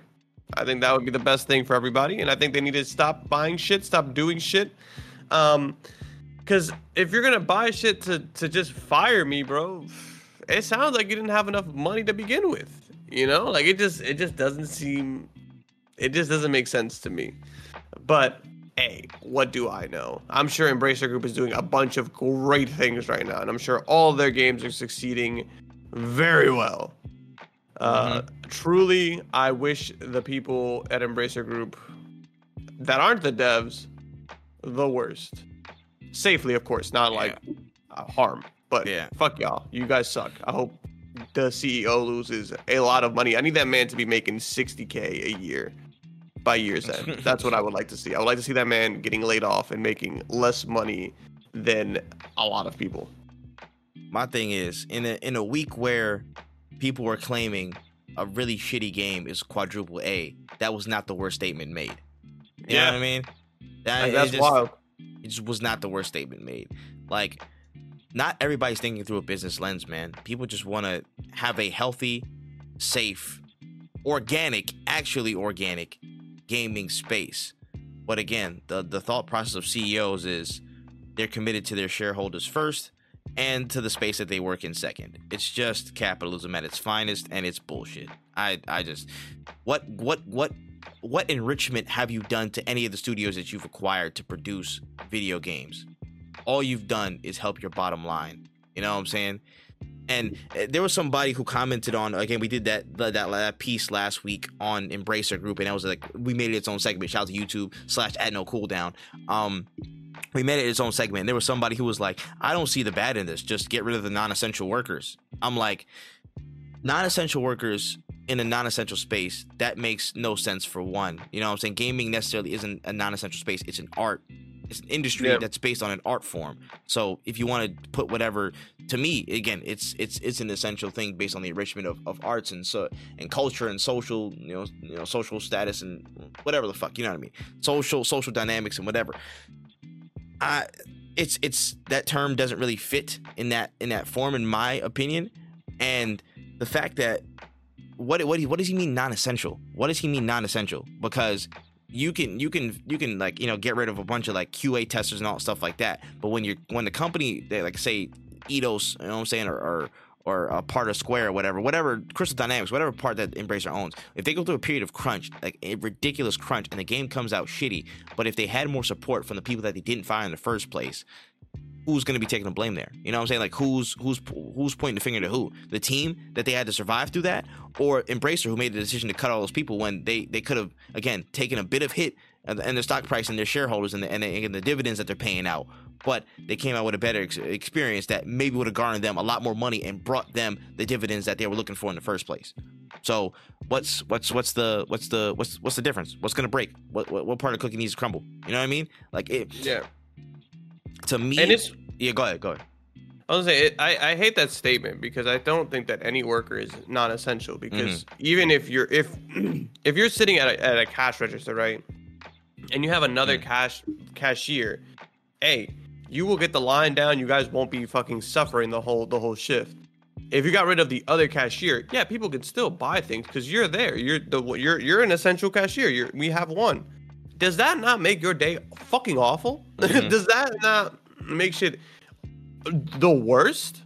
So what is this idea of these people are being non-essential? Well, who are the non-essential people? Is a real question. Because if all these games that have been coming out have been using non-essential workers, maybe if all the games that came out have been using only the most essential workers, maybe we need some non-essential workers. Because Suicide Squad killed the Justice League. Look at that game, right? Pretty okay. Imagine if we had more motherfuckers working on it, more ideas, more people making shit right, or even just like Helldivers, for example. What if we had more fucking people? What if we had more servers? Like, it's good that they cut down the non-essential servers. Now they need servers. Now they need this shit. Like, oh man, this Skull and Bones is buggy. Maybe they need more fucking QA testers. I hate people saying non-essential shit as if there are people doing nothing and getting a lot of money. Oh wait, there are people doing that, but they're not considered non-essential. They're considered the people who get paid the fucking most. So what are we talking about here? Who are the non-essential workers? Because the people who are working are pretty fucking essential. Deadass, bro. Deadass. I just find it funny that there are actual people, we are actual consumers that side with the people who are just making the decisions to potentially, cut life supports from the studios who make the games they're experiencing, then the studios themselves to hopefully try and enrich them and support them to make good games for us. Like, I'm just like, bro, there's clearly a line here. I just don't get why certain consumers are like, oh, who cares? It is what it is, because they don't see what happens in the background that affects what games you play. And that's why, and again, I feel like half of these people that are ignorant to what goes on in the gaming industry, again, they don't care. They're just playing the same 4 games or whatever the big experiences that they try to do, or they're just very, very, it's very, not dumb, but just very, very unaware of things in general, not just specifically the gaming industry, just everything in general of how stuff works and how things get done, the process of actual, again, development, and how much that is squandered when a lot of people get laid off, if that's the point. Again, I'm waiting for them to find some actual enriching activity for the companies that they've acquired, but all they've done is shave them and cut them down at the kneecaps and save their bottom line. This is all that they've done so far. You know what I mean? Over this past run of a few years. I get it. For some people, some of the dweebs or whatever. Embrace has been here for 20, 30 years. My fault. Thank you for the information correct, but you don't have to sound so wild doing it.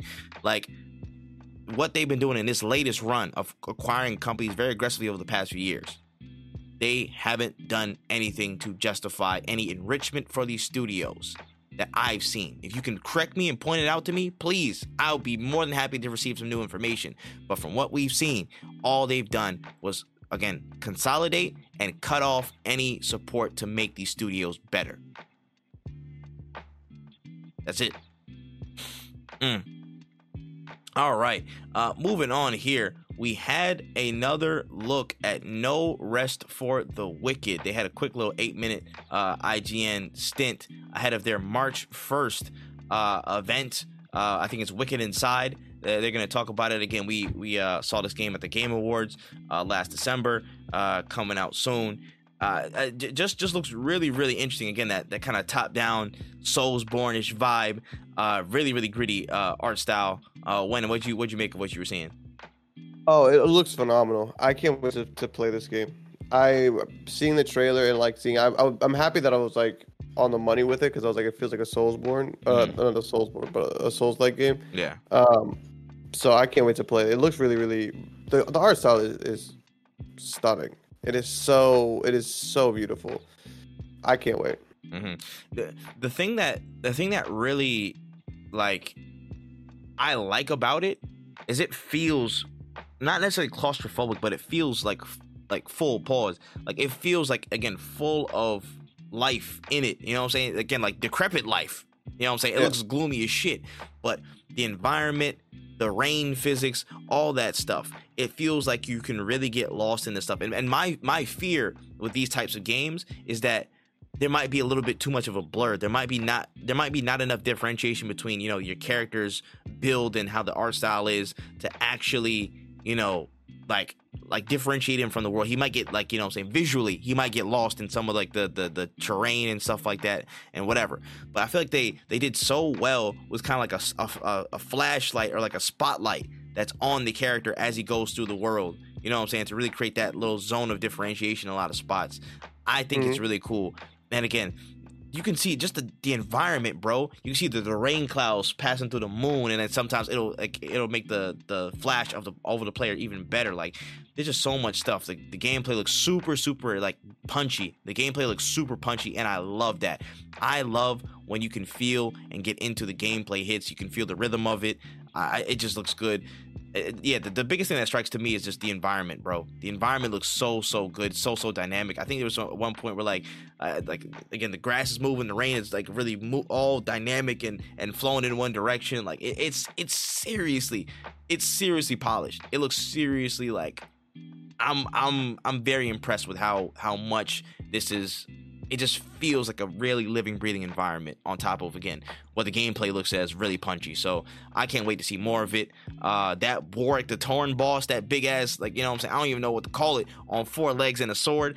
That thing needs to chill out. That's scary as hell. But I can't wait to see more on Wicked Inside on the 1st. And yeah, man, I think this team has got something. The team has definitely got something. All right. pushing forward here. I know we had the DICE conference, and the DICE Awards probably last week or the week before. Just some funny tidbits about, the industry trends and what kind of the beat on the industry from some insiders were. Shout out to Danny O'Dwyer. Again, he was there and he provided just a couple of thoughts about what people were thinking about the industry, where it's going in terms of the next few months to the next couple of years. Just the general outlook. Had a couple of notes from his tweet out there, and he kind of read a couple of points. One, everyone's shit talking Embracer. Surprise, surprise. And there's minimal investment coming from publishers, and many venture capitalists have tightened some of those belts on investment too. There's been this ever increasing cost for AAA development, and apparently it's going to be a real problem given that little core market expansion. And a lot of people have been saying in the industry, 2024 is a survival year. It's not necessarily an expansive year. They just got to try and make it through and tough through 2024. And that's kind of some of the prevailing thoughts that were gleaned from the conference and some of the insiders. So how do you feel about those comments, Wen? It's interesting. I like the transparency from this person, but it's funny. Everyone's shit talking Embracer. It's like, that's how motherfuckers are full of shit when they say everybody needs to go through layoffs. But it is something that we have kind of known for in a while, like the how AAA games are becoming very, very expensive to make. And it's interesting that they say the core market market isn't expanding as much, because I feel like there was a huge boom in 2020. And maybe that's why venture capitalists have been tightening their belts, because we're 4 years removed from that, and more people aren't playing video games. I feel like if anything, it probably went down since people were starting to go back outside. But truly, it is an interesting take on things. I would love to attend this at some point in my life, because it seems like an award show that I'd be more interested in. Because even when I was checking out one of the other tweets, he's like, it seems here that everybody actually gives a fuck. He's like, I really enjoy this because it feels like everybody here gives a fuck and are very transparent about talking about the real problems when it comes to video games and video game creations. Also minimal investment coming from publishers. Interesting. We'll remember that. Remember that. Yeah, I just find it funny. Again, Embracer, I'm not going to go through again, but just glad to see that corroboration. And yeah, this is the big thing about this year and going into the next year, which I think is going to be pivotal. It's just like that level of everybody's kind of tightening their wallets. I mean, everybody's tightening their wallets. We're hitting recessions everywhere. It's probably going to be a global recession. Gaming might hit a crash, and the level of tightening of the wallets is, I think we're starting to feel it, and we're kind of approaching that problem that Sean Layden talked about a couple of years ago, where again, the cost of a AAA game is getting so unsustainable at this point, and it's like we have to find a way to scale it back. We have to find a way to find a balance for the development and the pushing of games, the development cycle, for the developers themselves, for the strategy, for creating that, for seeing it through, for just the strategy behind it, because it's getting to a point where, again, people not seeing their families, bro. People are not seeing their families for a lot of development things. 200 million, I'm seeing 250 million going into the average, PlayStation game from some of those numbers we got from the Activision case or whatever files that got dropped from PlayStation a while back. Apparently, again, some of these things are costing upwards of 200 million, and that's crazy to think. How much return they have to try and get from them. We have to find a balance, and me personally, I think that's why there's been a lot of movement towards the AA games, and there's a lot of love in the AA games, because I feel like they're inventive. They're inventive enough to get again, they get creatively. They can be divergent from the AAA stuff that might be loading up and they're putting up money up. But I feel like if they're doing it right, if they have enough of a divergent idea, again, I'm a cite Helldivers 2 yet again. You can get a lot of investment back from those games, and without the level of presumably without the level of intensity and cost from that of a AAA game in comparison. So it's interesting to see where where things are lining up, but my thing is gaming just got to hold tight for now. Gaming's got to try and hold tight because, again, we heard it from Gene Park, we heard it from Daniel Dwyer, we heard it from a lot of insiders. 2024 is going to be a rougher year than last. Like this is not the last we've seen of layoffs. This is not the last we've seen of studio closures. Stuff's going to be bad, but we just got to try and hopefully tough through it and find a way for a lot of these things to land as best as they possibly can. Because we're in for it this year. We're in for it. Yeah, all right. Moving on to something a little bit more positive. FromSoft apparently now owns the Elden Ring trademark. So they bought it from Bandai Namco over the past few days, which maybe could explain some delays in certain DLCs that we may be hearing from. But FromSoft, Miyazaki, the whole squad, they have full rights over Elden Ring. That's fully in their wheelhouse now. One reaction to that news. I think that's dope. Honestly, I wish more developers own their IPs, because we know what happens when your IP goes into the wrong hands. Mm-hmm. And as a Kojima fan, I don't like when publishers own the IPs because it could be well better used in the hands of people who are actually going to do something good with it. But I'm happy for them, man. This is a huge W. Yeah, honestly. Again, this probably explains why, again, the Shadow of the Erdtree DLC maybe took a little bit of a delay in terms of any announcements for it. You know what I'm saying? They could be, of course, they're going to be constantly working in the background on it, but this could explain why they're like, hey, let's hold up for a minute on announcing anything because we want to fully hold this in our bag. We want to fully have this. We want to get through the process. So that explains that. But yeah, I love when studios own what they create. I love ownership. Please, if you created this stuff, do what you can to own it. Do not have it leased off to somebody else, or well, not necessarily leased, but have them have a hand in it and stuff like that. You can license it, you can do whatever, but I love when people who create that stuff own that stuff. So I want more of that. I want studios to be able to have say and control in the IPs that they create, and I think there's probably no other more deserving, studio to own their own IP than FromSoft with Elden Ring, because they created a masterpiece, and I think they deserve every bit of ownership over that as possible. So I love that, man. We need more of it. And we can push on to the next thing. Yes, this was not the last time Sony was going to pop up, and PlayStation was going to pop up in this show. They had their whole kind of outlook meeting. They kind of talked about, again, more of their strategy, what their outlook is going to be for the years to come. And Sony president Hiroki Totoki, he's kind of basically outlaid their desire to be more aggressive in improving their margins by growing their first party with multi-platform. Again, the quote generally read, in the past, we wanted to popularize consoles and first-party titles and make the console popular. They wanted to make the PlayStation the best, have the best games. That's simply their first-party strategy. And now, he said he personally thought there are a lot of opportunities to improve the margins. So, again, growing in multi-platform ways, and like primarily PC is what he's been thinking. And I guess that's what the translation, what a lot of the rhetoric was kind of moving towards. Growing and pushing a lot more on PC, which seems to be the case for a lot of what they've been doing. Apparently Sony did take a bit of a hit in valuation. They undersold their PS5 marks by a little bit. So now they're kind of thinking of ways to really get themselves further in the business with multi-platform strategy. So, how do you feel about their outlook and kind of approach going into the next couple of years?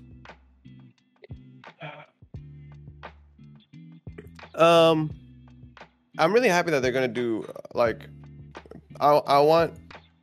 I would like them to keep putting stuff on PlayStation. I think it's a really good not PlayStation, keep putting things on PC. I think it's a really good idea. They're kind of in just such a weird spot because it feels like they're kind of following not necessarily like the Xbox strategy, but I feel like they're kind of like going a roundabout way of doing the Xbox strategy, Mm-hmm. Also, the fact that like the PlayStation 5 is already in its it's entering its later stages of its life cycle is concerning. And I think that this problem of like, oh, these AAA games are starting to get too expensive to make. This may not help that by making. I'm not saying I want to make the whole. Y'all need to stop producing consoles, but like, if people are complaining about $7 price tags and they're saying there's just not enough money to go around for these things, Are you sure saying that this PlayStation is now on the way out when it came out in 20? Like it's only it's only been 4 years really. This game came out in 2020. Don't get me wrong. I understand the PlayStation 4 was what? How many years was it out for? 8? Maybe 10? Yeah. I think it was 8. Yeah, I think it was 8, right? You don't say later stages. Later stages sounds like 2 years left. You say we're getting it's about halfway through its life cycle. That's a better thing to say. In 4 years, you may need to buy a new PS5 or PS6 or whatever. Understandable. Full on like later stages, that's scary, and it makes people less likely to engage with PlayStation and be like, well, if I gotta save up for a new console, I'm gonna cut back on buying all these goddamn games because I don't got money for this shit right now. Or they're just gonna be like, just start buying a PC, I never understand the PlayStation business model, the decisions they make. I don't think these decisions are necessarily bad. I just kind of let them rock, and I have to see the results because truly they are an interesting company. Because I want to shit on it, but they're also the leaders. So maybe they know something I don't. Type shit. It's just, to me, I just dread it, run from it. Destiny still arrives all the same. Look what happened. All this talk about PCs, it shouldn't have stuff day and date. It shouldn't have quick releases. But when it's time to get some money, look where y'all ended up. Mm-hmm. You know what I'm saying? Yeah, and this is the thing. People on the outside, you can say that, oh man, damn, you know what I'm saying? They're just not going to PC, man. Y'all are late. This is like a surprise. This is like blah blah blah. This is news to me. They're going multi-platform. They're ruining what it means to be a console gamer. Who gives a shit? They need money. And if you pay attention to the cards, they've been gearing up for this, just like Xbox, but they've been doing it in their own way.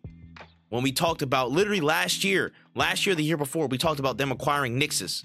And Nixxes does what? They primarily port titles to PC.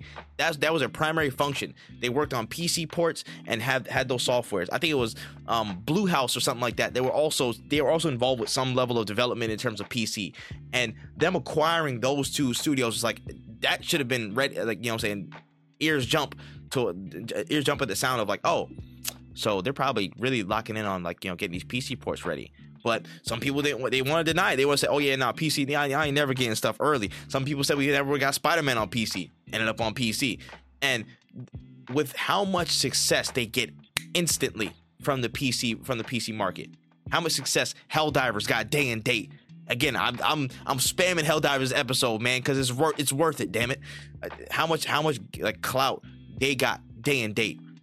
How much Spider-Man, God of War, again, all these games got day and date when they dropped on PC. You know what I'm saying? All the way leading up to the boom that Helldivers got, you know what I'm saying, when it released at the same day as PlayStation. Like, it's not a coincidence. It's not a coincidence that they're going more aggressive. They've been seeing the signs ever since they decided to drop something like, maybe 2 years later on PC. They try to drop a PlayStation Core title. Like, the signs have always been there, and now they're just capitalizing. They understand, listen, this market is getting tight. We have to find more ways to get money and, again, increase our profit margin. And the best way they're going to do that is take their games to where they're going to sustain the most life, and that's on PC. It is on PC, whether people like it or not. So everybody's moving that way to have that in their infrastructure. Xbox moved it early because they weren't getting much success from their first party, so they did that move early. PlayStation did that a little bit quieter. They don't want to tell you that. You know what I'm saying? I don't think PlayStation people are gonna say like, oh, we're dropping on PC too, but they're not gonna parade that around as their strategy. That's not really them. But they're gonna move that way because they see it as a viable outlet. And just to kind of put that there, I would have put it past them if like this is gonna sound bad. When this is gonna sound bad. I wouldn't put it past them if they had their own PC storefront at some point in time. I wouldn't put it past them. You think I'm crazy? I don't think you're crazy. I think it's a matter of time. It's disgusting though, because it's another launcher that people got to have on their computers. Oh my gosh. See, the way they would make this launcher work is if they made it so that you could play PlayStation Plus games on it, because like that was like a thing with PlayStation Premium that you could use like PlayStation Now, Mhm. and I think from their words were like some titles you'd be able to download onto your PC. If they do like a Xbox Game Pass type vibe with PlayStation, it would make sense. But yeah, if it's just like, hey, here's unless or if this PlayStation storefront is like, hey, you bought it on PlayStation, you could download it on your PC on this side. Like if it's cross-buy, it would make me more inclined to buy it. But if you're just trying to get me to use a PlayStation storefront just to use a PlayStation storefront, I'm not doing that. Bro, part of me sees it. Part of me can definitely see it. And I'm like, y'all are up to something, aren't you? Y'all are up to something. But again, all I'm saying is we finally come to the conclusion that we've been telling y'all for years. PC gaming is a viable outlet for all these games, and it doesn't make sense that PC's denied of them.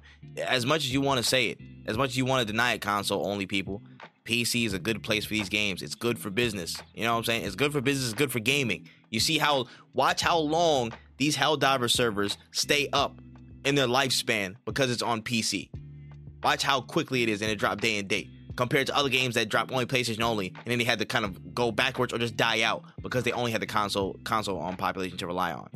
That's all I'm saying, y'all. That's all I'm saying. People already know. Sony and Xbox, and they already know what's going on. Nintendo's an outlier. They don't give a damn. They're just gonna do whatever they do. They have enough first party stuff to say F you to whatever policy. They're just gonna drop games. But for Sony and for Microsoft, PC's always been that next frontier to get more market share and get their games out in the way that they want. So, boom. Told y'all. That's all I'm saying. But moving on to the next story here. So, with all the hullabaloo and the ruckus over Avatar dropping a live action and being, you know what I'm saying, more into the game and all stuff like that, they've announced that Avatar: The Last Airbender competitive multiplayer fighting game is coming. We had news from Gematsu and all over the place. Maximum Games has apparently entered into a partnership with Paramount Consumer to drop a competitive fighting game. Apparently it's going to be in early access early next year in 2025. No platforms or developers were announced. They're keeping it under wraps for now. Any hopes or expectations for an Avatar: Last Airbender game?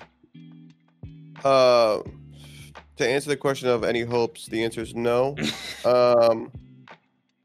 Expectations, part of me, I don't know. Part of me feels like it's not going to be a regular fighting game. I don't know why in my mind, when I hear the words competitive multiplayer fighting game, I feel like competitive fighting game is fine. Multiplayer is kind of throwing me off. It makes it sound like they're gonna make some shit like a Naruto Shippuden, like a Shippuden. What are they called? Shinobi Strikers. Yeah. That's what it was. It feels like that. I don't think it's that, but like I don't like the word multiplayer because fighting games are all it's two people. Like unless they're doing like a fucking Project L where it's gonna be like a 4-person thing or like a platformer fighter maybe. I'm not really excited for this. I like the Avatar universe. I really, really do. But when I think of like my fighting games, I think of like Tekken. I think about like Street Fighter, like 2D or maybe 3D if it's like a Tekken vibe. But it's kind of like I don't like hearing these news stories about these kinds of things because I don't know what to expect, and I know it could easily be something really whack. And I can't think of one good Avatar game. So I'm very reluctant. I mean, the arena, that Legend of the Arena joint was kind of fun. I like that one. Don't even know what that is. I saw the one on the Xbox and I was like, oh, that burning other shit was not good. I remember watching a YouTube video where it was like the easiest achievements to easiest games to platinum, and then like you can stand right here, press one button over and over and get every trophy. I was like, they only had like 12 achievements or something like that, bro. It was literally dog. Yeah, it was. That's different. Oh man. Yeah, no, I'm not looking forward to this game. I'm not even looking forward to watch the trailer for this game. I'm gonna need the game to drop, and I'm gonna need verified fighting game enthusiasts to tell me this shit is gas. Like I need full on. Hey, I play Tekken. I play like if Sonic Fox says this shit is gas, I'll tap in. But if I don't hear it from like the heavy hitters. I'm not like I love my boy Nick Tana. If Nick Tana's looking at his guys, still not enough. Still not enough. Nah. Shout out to Nick, man. That's tough. That's tough, bro. Oh man. But no, that's fair. Show me the game facts. That's all I gotta say. Show me the game facts. I will buy in if the game looks good. But we've been duped before. And especially on the fighting game front. I have a very, very, not necessarily thin patience, but just thin tolerance. Not necessarily because it's good or bad, just because I don't play that many fighting games. I'm just like, my bandwidth for it is low. So if it's fire and it's got the good concept of Avatar on it, cool. But show me the car facts. Show me the car facts. I need it. All right. Pushing forward here, we got a new update on a bunch of stuff from No Man's Sky Omega. They're still updating the game with free stuff, bro. They're still updating the game. The trailer came with a bunch of stuff. It goes deep, bro. There's almost too much to it. But how'd you feel about what they're bringing to the Omega update? They need to relax. They already got another. They announced another game. They need to chill. Dog. RV. But also, like, eat your heart out, Starfield. Like, man, it's really, really funny that this game has had this life cycle. It will never not be funny to me of like, wow, this game has nothing in it to now being a game that has maybe too much in it. Maybe in it, like you could either cut half of these updates and put it into a second game. The amount of updates this game has. Son, literally. But shout outs to the game that just keeps on giving. What I know for a fact, the people who like did not refund their No Man's Skies purchases are like, wow, this ended up being one of the best investments. Like, in like this game is like a true blue, like the closest thing the gamers will get to making a real life investment, like paying money into a company and then watching it grow. Like, because this game just has literally grown to the size of like 8 games at this point. Literally, bro. Like, it's just again, they keep adding so much stuff. Like, dog, you can capture enemy what's it called, the pirate freights, the freighters and stuff like that. They got more missions, more expedition stuff. Like, they keep adding so much and it's so good. But damn, you again, like, dog, you can stop now. You've proven yourself, please. All right, it's again for my anime people. It's like when Gon was really about to punch that dude Morel in the face. You know what I mean? In the Chimera Ant arc, he was really about to kill that dude. But Killer was like, "All right, bro, you got it. You did. You proved your worth. It's all right. You did it. It's okay. It's over." And dog, it's crazy to see. It's crazy to see. But they have earned their credibility back in spades. You know, and then some. Which really, again, it platforms them well for again the new game that they're coming out with. But the fact that they're still supporting this years later, that's a testament. This is unequivocally one of the greatest comeback stories in gaming history, and they're going to talk about this for a while. So again, Sean Murray and them, again, kudos to them. Sean Murray even came on the stage last time in the Game Awards acting all confident, man. He had his chest out and stuff like that. Like, the growth in himself as a leader, man. You know what I'm saying? It's a different guy. It's a different guy. You know what I'm saying? He dropping memes about bushing them and stuff like that on the timeline. Like, bro, like, you wasn't doing this before. You wasn't doing. Who are you? You know what I mean? But you love to see it, bro. You love to see the growth, the development, and again, long live No Man's Sky. Y'all doing a lot, but I love it. All right, we're gonna push forward here. This was a funny case. Kotaku article came out talking about Immortals of Avium, and again, how that wasn't the best received game. And basically, Kotaku were saying this is a grim time for single player games because of Immortals of Avium's performance. Again, they said they spent $125 million on the budget. It was a single player game, had all the fixings of a single player, extravaganza, AAA single player shooter. How much in distribution and all that stuff like that. So much money in Unreal Engine 5, a game that looks so good, but it just didn't sell well. It just didn't sell well to people, and again, it just didn't hit in terms of the reception. And they're saying single player games are taking a hit, man. It's a sad time for them. How do you feel about that? Single player games are taking a hit if you suck. No, I'm kidding. I think there's a lot to be said about Immortals of Avium. Single player game, drop right next to fucking one of the biggest games of last year. Marketed heavily, but it just didn't get anybody's attention because it didn't look crazy, you know? Like I remember watching these trailers and thinking to myself, like, I should go play Borderlands 3 again. And it's not that, you know, you got to reinvent the wheel here, but it's just I don't even know what the game was about. I saw it. There was cool visuals. It's a single player game. What's the story like? Who are these people? Why should I care? Like, what is I think the marketing sucked, and it's not that people didn't see it. I just think they didn't capture any attention because there's just like nothing to talk about. Like, what have you played the game? Have you seen anything? What is this game about, Drip? Do you know? Magicians War. Right, that's what I thought. Yeah, Magicians War.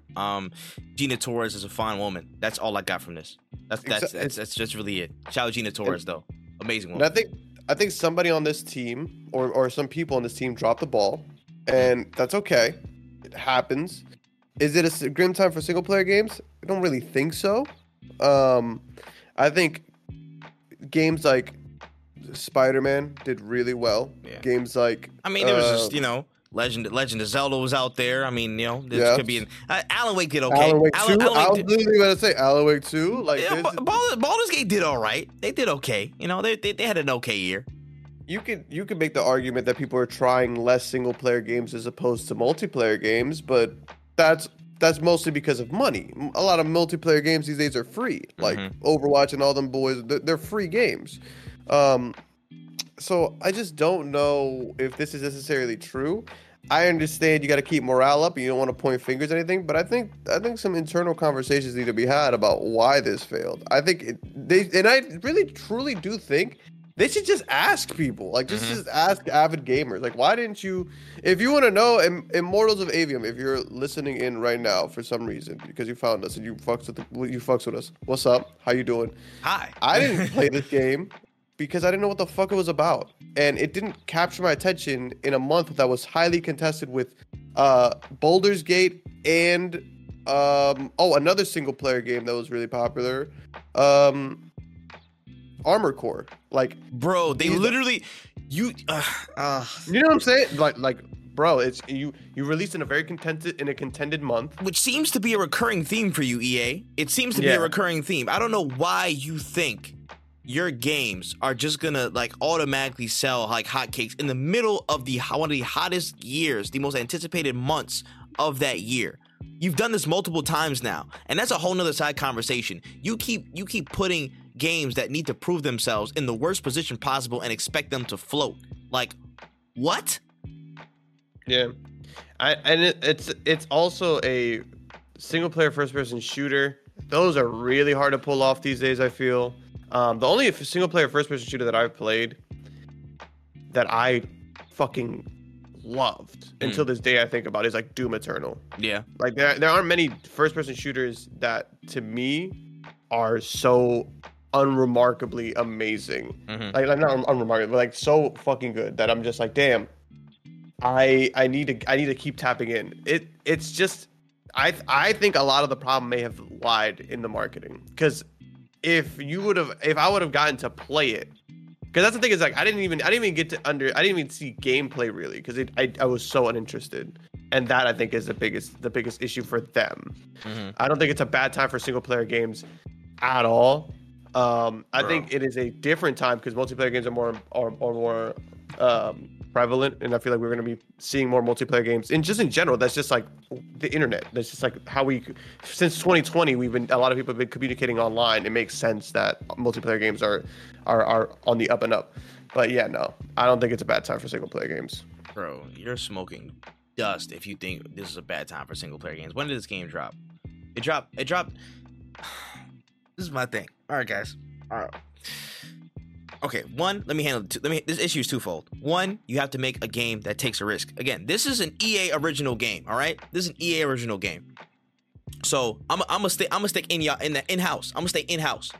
This game failed to wow and impress people. Maybe from a graphical standpoint it did, But where's the actual divergent gameplay? You know what I'm saying? People automatically went into the game like, oh, this feels like Call of Duty just in a magical sense. You know what I'm saying? Call of Duty with magic, blah, blah, blah. And sometimes it works to your benefit, sometimes it won't. There wasn't enough of a difference in that gameplay, in that loop, to garner enough interest. There wasn't enough interest in the story. There wasn't enough build up in certain things to really garner enough interest and say, oh, this is a really different experience that we want to try. I'm not saying it's a bad game, but it just wasn't divergent enough to pull enough people in. On the other end of an EA Originals title, off of what we've seen so far, Tales of Kinzera Zao has built up so much interest and built up so much momentum from how different their game looks, how their game is marketed, you know, what's in store for it, what they're representing, what they're pushing forward. You know what I'm saying? Shouts to Surgeon Studios and all them. But you can tell there's genuine interest that's garnered from what they've been showing because it's coming from a place of, yo, this is a really different look at what we're trying to provide on the Metroidvania series. There's a very different basis of where we're coming from. So we want you to experience that. And that's hooking more people than saying, oh, this is a different, you know what I'm saying, this is a Call of Duty with magic. And they didn't say it specifically, but like, you know, just saying, oh, this is like, you know, action-packed, short, single-player, AAA story, da-da-da. People aren't buying in. People aren't buying into that. So that's one issue. You have to make a quality game that is divergent enough to create interest. And Immortals of Avium didn't do enough of that. Twofold. The second thing, why do you release games in Hellfire? I'm spamming Helldivers references today, baby. You sent Immortals of Avium to Malevelon Lake, and in Malevelon Lake, that is literally Baldur's Gate. That's again Armor Core. You put it in some of the most congested months in terms of releases, and you expect a return. You expect a really solid result from that. I say drop games in summer. You waited to the end of summer to drop. You waited to the end of summer, August of last year, till when these heavy hitters started coming through. Just drop it in June. Drop it in July. Drop it in a place where, again, you might not get the greatest immediate hit because it is summer. And again, it might be a low period for those behavioral trends. But the world is moving past some of those things. People are going to be inside no matter what. So you can bank on it. You can take a risk on the timing of a release and potentially get a good result. If your game is good enough, you're gonna make it through that summer period fine, and you're gonna get more buzz going into the fall, so people can actually see you. That might end up to your benefit. Like, dog, y'all gotta figure it out. Stop. EA's gotta stop choking their games, and you know what I'm saying, and stop pushing them off a cliff at their first flight. And they gotta really make something that really stands out. That's simple. Yeah. Man. Shit is tough, bro. Shit is tough. They gotta stop doing that, bro. Again, don't make me say Titanfall. Don't make me say it, because I'll go back in on it. Anyways, let's keep it pushing forward before I have a damn breakdown over that. Anyways, Disco Elysium, the studio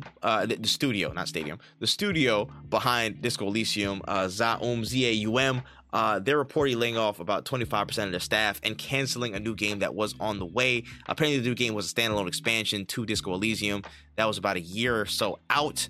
And we've heard that it's not a great situation at there. Now, shout out to Okami reporting in on, you know, just what's been going on at ZAUM.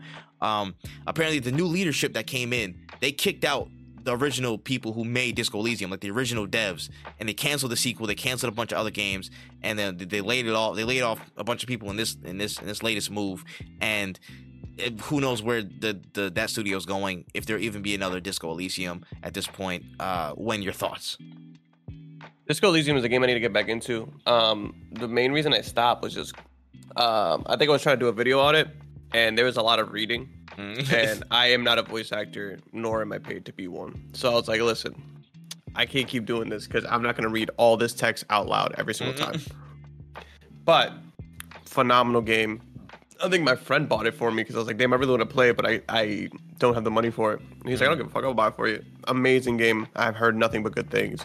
I really, really am sad to hear that it's kind of going because I think that with games like Baldur's Gate, introducing people to this like turn-based top-down RPG type system, this could have really succeeded very well. Like if you're like, oh, I like Baldur's Gate a lot. Oh, what's this game, Disco Elysium? It looks similar to Baldur's Gate. It's not gonna be the same thing, but if you're somebody who enjoyed like talking your way out of situations in Baldur's Gate, there's a lot of that in Disco Elysium, and like building your character a specific way, having specific builds. Like, oh, I'm a person who's gonna be an asshole and I'm gonna fight everybody. You could do that, or you could just take the route of like non-combative and just talk your way through things. It's such an interesting game. And it's really, really sad to see. I really pray for the end of these layoffs soon. Listen,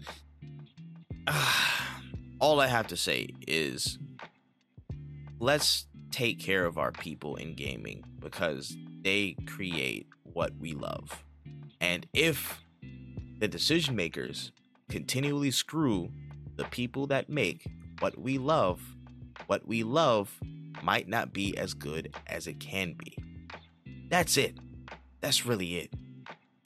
It just, again, at what cost does art come from, business progress? What is it? Profits or the process? We got to pick one.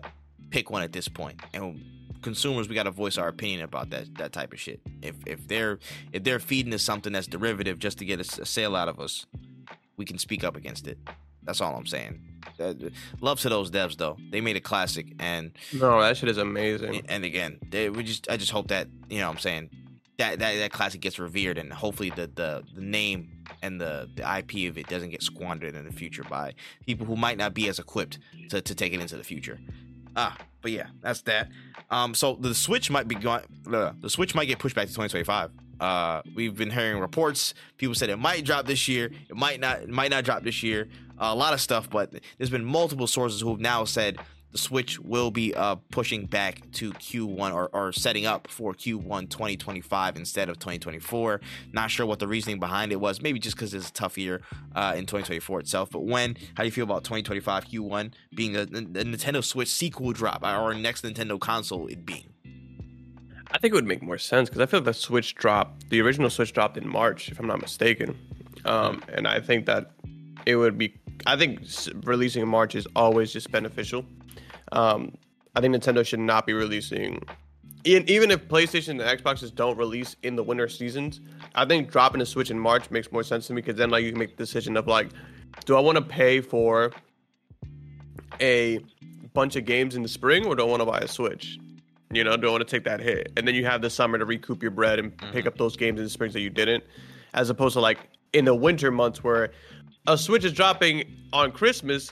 Damn, now I gotta buy all these Christmas presents. And I'm saying this from the perspective of not a parent, just a gamer myself. During Christmas, I'm not buying consoles for myself. I'm buying a bunch of gifts and stuff for other people. It's a giving holiday or a giving season. Sometimes if I do have the money, I'll buy myself something nice. But I think you're kind of bottlenecking because a lot of people need a lot of other stuff. But dropping it in March, you drop it in March, drop it in February, you recoup a little bit of bread. You can make the decision. I'm a cop it in March. I don't really you have a whole year of looking forward to whenever shit drops for this console. And it just to me makes more sense. And I know that even though the next PlayStation may not drop in those months, there will be other shit that drops in those months. There'll be a lot of games that drop in those months. So I think it's better to just release earlier in the year as opposed to later. Yeah, I think that makes sense. That definitely makes sense. All I will say is that makes me a little less mad that I got a Switch last Christmas. I just bought a little less mad. It gives us more time to play through some shit, and then we can figure out what's going on. I don't know if I'm gonna resell. I might regift. I don't even know what's gonna happen. But in any case, I think Nintendo will be fine. They have enough literally this year to cover whatever, and they have a partner direct coming up literally on tomorrow or on Thursday. Tomorrow at 9:00, that's gonna again provide some new information on what partner titles. And people are like, "Yo, a partner direct? Yeah, this just cooked. This generation of Nintendo console might be coming to a close anyways. If they're doing partner directs, so it was just funny hearing that. But again, whatever Nintendo do, I think they're gonna be in a good spot. And them, measuring twice and cutting once and waiting for 2025, I think it's a good year. I think that's fair. And damn, bro, the GTA theory. Oh my gosh, bro. Every time GTA dropped, a new console's dropping. What the hell? Dog, it's real. It's real. It's more than tinfoil now. Oh my gosh. We gotta talk about that in full, bro. Oh my gosh. Yeah, that's insane. GTA has Beyonce levels of influence on this industry. It really got the streets moving. That's crazy. Every single year.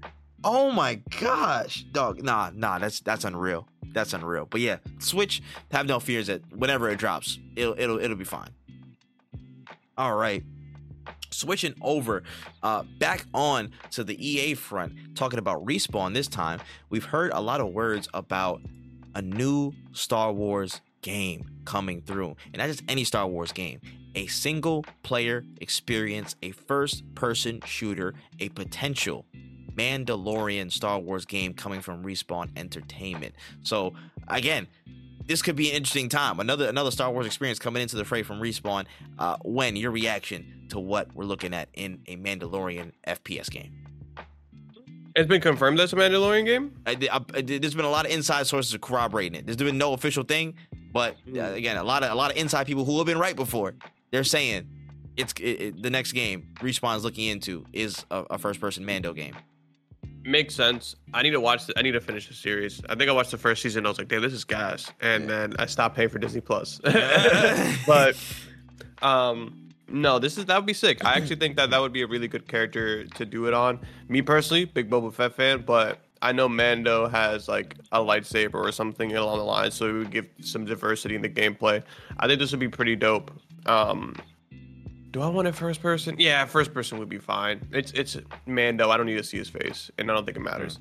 That would be cool. I like the Respawn Star Wars games, man. Though those are people who took an IP and really know how to hold on to it and do it right, man. They know what they're doing with Star Wars. Facts. Respawn has a really good hit rate. And yeah, I've been on my tidbits about nostalgia and all that shit like that. But again, when you have enough creative reign to really make something that is divergent and really make something that is a fresh experience or a fresh take in whatever universe, in whatever existing thing that people know and love, you got some about you. And they've been doing that consistently with the Star Wars franchise. This is my thing. We were wronged in the past. You know what I mean? We were wronged. And just because Star Wars 1313 was supposed to be a fantastic game that got canceled and never came out. And being a gunslinger, being a shooter in that, you know what I'm saying, from that like 10-minute gameplay snippet that we got way back when, that would have been so fun. So getting something close to that, something close to Bounty Hunters, that was like, again, PS2 era, something like that, getting somewhere back to those experiences for, again, a game for the modern day and having Mando on it, I think that's a really, really good idea. There's a lot of good stuff on it. If you put it in like, you know, the lower levels of Coruscant, like 1313, that would be great. That would be a cool experience if you just stick Mando into 1313. I wouldn't be mad at that at all. Like, just feed my inner child. Just feed my inner child. That's all I'm saying. But all this on paper looks like a very, very competent and very, very fun game that we're gonna, you know, be in store for. So I can't wait to hear more about it. Respawn, do your worst, which will probably be the best. All right. Yo, I am full of Helldiver references this week, baby, because we had some word. Now follow me here. We had some word from some people who used to work on the Halo franchise this week on the timeline. With the whole boom of Helldivers over this past week, we got some information revealed that there were several people at, you know, again, I don't know if it was Bungie or it was 343 at the time. I'm pretty sure it was, I'm thinking it would have been 343. So it was probably like, again, like Halo 4, 5, 6 years. 4 or 5 infinite years. They said they pitched like 20 to 30 game ideas. I believe it was Kevin Schmidt, who was a senior designer. He used to be a lead designer for 343, and apparently they pitched like 30 game ideas over a long, like 12 years that he worked at 343 and worked in the Halo universe. He said there were so many single player, multiplayer, you know, like ODST style games, and going back into the ODST style thing. And there was one of them that pretty much played almost exactly like Helldivers. So there was so much uproar about this over the past week of like, damn, we really could have had a Halo Helldivers style game and a bunch of stuff like that really kind of expanded what Halo looked like in terms of the universe. So when your reaction to us missing out on that? I'm not a big Halo guy. I know you're a Halo hater. I'm not a Halo hater. You're a Halo hater. You're a Halo hater. You're a Halo hater. You're a Halo hater in your heart, and you know that. I think it's an important franchise. I think the people who enjoy it, you know, shout outs to y'all. It's a really cool franchise. Has not aged well, but it is what it is. I think I'd be mad as shit if I found out Helldivers is going crazy. And I'm like, bro, I told you about this shit. Bro. We could have had this. And y'all was like, no. It's tough. It is tough, bro. But I actually like seeing this kind of like, it may rock the boat a little bit, being like, yo, I told these motherfuckers this and they didn't want it. Because like, it may make you seem like a little bit difficult to work with or whatever. But I do think it's important that like people air out like, yo, I pitched this to these people. They said no. And having everybody respond like, yo, you're telling me, like it just makes, it's just so stupid, man. Yeah. Like a lot of the people would just say no to shit. And look, like you could have had Helldivers on Game Pass right now. We could have been on this already. But y'all are like, nah, we don't want that. But I also let's, to be fair, I don't think they would have been able to recreate what Helldivers is. Actually, you can't even say for certain. We don't know. We don't know if this would have been literally Helldivers on Xbox, right? What we do know though is that y'all really be fumbling. I feel like sometimes and I also think I want to give a little bit of grace to the receiving side of these people who, the people who made the rejections. Sometimes when you are looking at all the things in front of you, it is hard for me to say yes to something, right? Like, if you tell me, if I'm over here working on like, I have the big grand scheme of things, I have the big plan in front of me, and somebody says, hey, I want to add this to that plan. As somebody who made the plan, you're probably not really excited to hear it. No matter what, you're like, man, I don't know if I want to divert what we're doing over here to do this over here, maybe later. Yeah. But that's how you miss out on shit, It sucks. But I do like hearing the games that got rejected because like I think the people who you pitched it to may say no, but there may be somebody out there who's like, wait a minute, let's go grab that guy. Let's go see if we could get it, or let's go buy his idea off of him. Can we get the rights to that so that I could go develop it with my team over here? I think we should be a little bit more transparent about what goes on in those kind of meetings because it doesn't matter. Somebody I could be like, yo, I want to make a game where you put the toilet seat down. That's the whole game. And a lot of people be like, thanks for tweeting that out. Nobody wants that. And like, it dies. But somebody might be like, yo, over us at Flush Inc. would love to put the toilet seat down game. So let's make it happen. Niggas think it's a game, but Skibbity Toilet is literally one of the most popular things on earth, and I don't know why. But you see what I'm saying? Like it can hit another day. Honestly, it could hit another day. But yeah, as a Halo fan, I was hurt reading this. I was very much distraught. I was like, bro, we really could have, because again, I've said this before, ODST, I originally hated ODST, Halo 3 ODST, but it grew on me because that was, again, one of the only games I had at a certain point in time. Like, that was a consistent one. But it had to grow on you. Yes, it had to grow on me, but I actually did like it for what it was. After time, I was like, damn, I really disrespected you when, like, I appreciate your presence. And it could be so easy to, like, put a Helldivers-like experience because they're literally shock drop troopers. They're shock troopers. They literally drop out of the sky and make stuff happen. So and it was, again, like 4-player. It was like a co-op. They had like the Mickey and all the other people like that. Like, it just made sense to have that. A whole, again, invasion style Helldivers game with the Flood, that would have been an easy sell. Not even the Covenant, just the Flood. You know what I mean? Like, there's so many ways and avenues that Halo can expand to, and it kind of sucks that nobody took that direction to really, maybe push a little bit further and push in another direction and go a different way. But honestly, I agree. Having these ideas out in the open and kind of expressing them at least helps us show.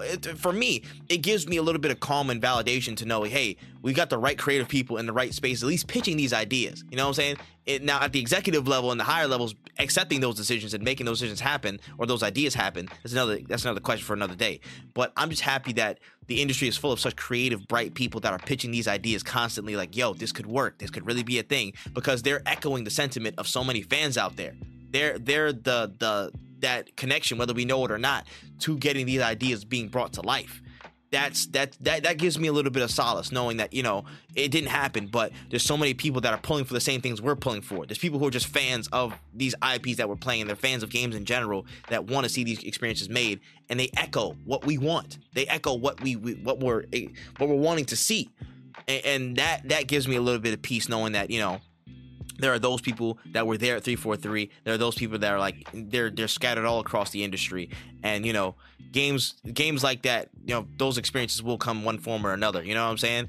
And this is funny because eventually, if you're not going to do it, it'll come out in some form or another. If you have a good idea and you don't act on it, eventually somebody else will have it. They're not necessarily stealing your idea, but somebody else will just think of it. again, for years, Assassin's Creed, I'm gonna bring it up every time. Assassin's Creed's like, yo, everybody, just go to Japan, go to Japan, go to Japan, go to Japan. Ghost of Tsushima comes out, nah, it's cool, you don't gotta go to Japan no more. We got that covered, it's fine. You got back up, you're good. We don't need you anymore. It can happen just like that, you know what I mean? So I'm just glad that we have those champions in those spaces to kind of echo what a lot of us would really want. So that was cool to see. That was a cool story. All right, and on to this piece here. So, it seems like in-person events and stuff are in for a quick shakeup because IGN has announced IGN Live, an in-person 3-day event in LA coming in June during E3 season, or the Ghost of E3 season. Again, it's they're touting a lot of world-class talent from gaming creators, the devs, publishers, a lot of first looks, new releases, exhibitors we don't know who's going to be there yet, but they wanted to really build an in-person event, trying to kind of fill up the gap that E3 left after they officially, I guess, died. But yeah, they're looking to take that place. They're looking to fill up that space and have an event that's hopefully somewhat different for that level of fan access and what they want to do. So, IGN Live, your thoughts, Gwen? The first 2 rows, bring your ponchos. The glazing will be very much around. You don't want to get hit with anything. Protect yourself at all costs. Nah, I mean, like, it's cool. I think it's. I don't want to say it's a little late for IGN to do this, because I think this is like there is no E3 anymore, so this would probably be the best time to do it. But if anybody was going to do something like this, I think it's IGN. They have the most connections, and I feel like they're probably one of the bigger names. It really depends on how good this is, though, because I remember like IGN way back in the day when I was like really, really big fan of IGN. They had like IGN Prime or something like that, and they were like, you're gonna get free games, you're gonna get free access to things, and it kind of fell through. And it's gonna require a lot of planning, and I don't know what they've done in the past that can like be on the same level as like an E3 like event. Like that's a lot of work, it's a lot of work, a lot of coordination, I think they could do it. And I think it will be an interest. If they do it, I think it would be cool. But man, I wish them the best. I'm not even gonna like make fun of them or anything. Like, I literally wish you the best, because this is a huge undertaking. Hopefully you guys can pull through. Yeah. This is my thing. All right. If you're gonna do this, what is gonna separate you from Jeff Keighley and Summer Game Fest? Because he's clearly taken a strong lead and a big hand in murdering what we knew of E3, and he's got a foothold on the market. IGN, as a big conglomerate, I feel like they have enough pull to really get some things, but what's going to be differentiable from Summer Game Fest? Like, Jeff Keighley's already tenured in this area. He's already going to... That's the big question. You know what I mean? For me, how are you going to differentiate yourself across your fan experience, your exhibitor experience live, and in the live streams and the showcase stuff that you're actually going to put on the main stage? How are you going to establish that credibility? How are you going to differentiate yourself from Summer Game Fest? That's my thing. Because if we're just watching 2 shows over and over again, it's just a rerun of whatever came first. It doesn't make no sense. From an online standpoint, it doesn't make sense. Maybe from an exhibitor standpoint, if you can pull somebody in, cool. But if you're pulling in the same people at Summer Game Fest, it's kind of redundant. So they've got to do their best to diversify what they're doing. Do something different. Who are you going to pull? You know what I'm saying? Like, Jeff Keighley got Kojima in his back pocket. You know what I'm saying? He got Kojima on him. What do you got? You got to do something in response, brother. Like, what's happening? See what I'm saying? And honestly, they should... Go ahead. I was going to say, they should work in conjunction with Jeff Keighley, because, well, yeah. I think it would be a good idea to be like, hey, do you want to help, like, sponsor this or whatever? Just because it may not really, like, conflict with Summer Games Fest. This could be something completely different. Yeah, They would not put it on at the same time with Summer Game Fest. They would not do that. They're probably gonna do like the week after, or days after, or something like that. I don't think it's gonna be time wise. It's not gonna be in conflict. They're just gonna be during the same season, that early June part that we all know. Yeah, like you could do something like that. Like, hey, by the way, y'all, after Game Fest, IGN is also hosting their event. Maybe in the same city or in the same space. You could just tell people, so that way you guys could just like tell them like, oh, just stay an extra week or whatever, or something. But I don't know. I just can't see this being as big as they would want it to be. You know, having a space though for people to try out demos or something like that, I think that's achievable. But they need to set people's expectations.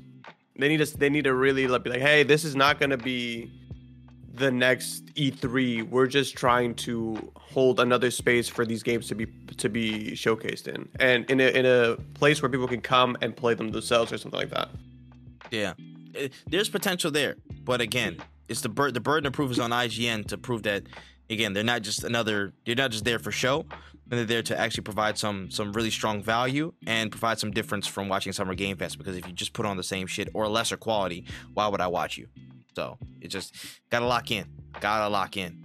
All right, and real quick, got two quick stories in the trailer trove, man. First and foremost, the X-Men 97 trailer has dropped. Again, you got the first looks at the continuation of the series from the 90s. Again, so looks at all the characters, some of the action. You know what I'm saying? Some of the little twists and all stuff like that. Like it looks really dope to me. But I don't know what you got from what you saw that one. I thought it's really, the art style is the one thing I guess is like the most striking thing. It's gonna either be the best thing about it or the worst thing about it. Because I know what they're going for, and it's kind of working, but part of me still feels a little like, you know, I haven't seen too many movements. Yeah. I do think that it's gonna be an interesting show, and I am a fan of the X-Men. I've been reading the comics, at least the 90s comics. So I think it's going to be really, really dope. And I missed that era of superhero shows where it was very much like, it felt like reading the comic books. And I didn't read the comic books at the time, but they had people like Chameleon on like the Spider-Man ones. At least they had like very obscure characters that you would never see on the big screen, because like, why would I spend millions of dollars to bring freaking, no, I was going to say Mysterio, but Mysterio was on the big screen. I'm trying to think of like DDD list, like Hammerhead. Like they're not gonna make a whole movie about Hammerhead, but they'll have an arc in a Spider-Man TV show. So I like that they're coming back. I'm a little hesitant because of the animation, and I only heard like Wolverine say one thing. I'm a huge Wolverine fan. I'm very biased about my Wolverines, but I don't think that it's gonna be a bad show by any means. And I also wonder how much you need to know about the original show to watch this one. I can't imagine you need to, because I mean the trailer basically sets up the whole show. Yeah, like it literally said it's like the end of the old show. It's the end of the old animated series. That was the last thing that everybody saw. Like Xavier's gone, and now they just got to pick. It's literally like what pick happens directly after. They just got to pick up right after the end of what happened in the 90s show. So it's not necessarily you have to know everything that's going on. They put you at a good bracket point. You can just jump in. No, like, just a really good spot. Yeah, that's perfect. That's perfect dropping, honestly, from a timing chronological standpoint. And there's a lot of stuff that looks like it could go down, man. Again, Magneto locked in, like this shit, this shit. It looked good. It looks good. Another thing, and again, I think I'm being nitpicky as fuck here. Yeah, and that's fine. And that's fine. I encourage it, especially with shows that are remakes and rehashes. You already know how I feel about that. Like, let's be nitpicky, because what's the really purpose of it being here if you're not going to really do something to level it up? I did not like Magneto's eyes, mostly because I'm like, this motherfucker looks inherently evil. Yeah, and don't get me wrong. Yeah. Don't get me wrong. We're not saying Magneto's a good guy, but I always love the duality of Magneto. Like I started reading the comic. I think it was like the X-Men 90s, like literally the 90s run. I could be wrong, but like one of the first comics was like Magneto fucking got a meteor that orbits Earth and has he's like, yo, I just want to live here. You need to leave me the fuck alone type vibe. And like when I saw him here, I'm like, oh, this motherfucker looks like he's going to kill everybody involved. He looks like he wants everybody dead. Whereas like Magneto's more like, I don't give a fuck about y'all, but if y'all keep fucking with me, I'm gonna make shit a problem. But like, that was like my only nitpicky thing. I was like, damn, this motherfucker looks like literally born to murder. Yeah. But anybody not be. He might not be. I mean, again, the general, the eyes itself, I'd have to look back in the 90s version specifically to see if his eyes were the same, but everything else. Yeah, that's another thing too. I didn't watch the original. Okay. Yeah, but the rest of his, like, again, like his hair and all stuff like that, facial structure, that's pretty much what it was in the 90s. Like, just again, less in 480p. But you know what I mean? It's mostly the same build. eyes, I don't know if they changed or not exactly. I can't remember. Because it was just like the dark areas around his eyes. And I was just like, man, this motherfucker looks like villainous. And he's a villain, quote unquote, to some. You know, some people don't see him as that. Yeah. But like I think that's what's so important about Magneto is that like some people see him as a villain, some people don't see him as a villain. And that's the cool part about Magneto. But I really do not want to take anything away from this show. That's why I'm saying I am being very nitpicky. I am trying to find shit wrong. I feel like it looks like it's going to be a really, really, really good show. I'm happy for all the people. Like I've seen the outpour of people being like, "Yo, we finally got this shit back. This was my shit growing up. Like that's amazing. X-Men. You know what time it is." That shit was dope. Like that shit is really dope. And I want to get a Disney Plus subscription, maybe, perhaps, or get a cheaper alternative to enjoy said show. Yeah, you know, but I definitely looks really cool. Definitely looks really cool.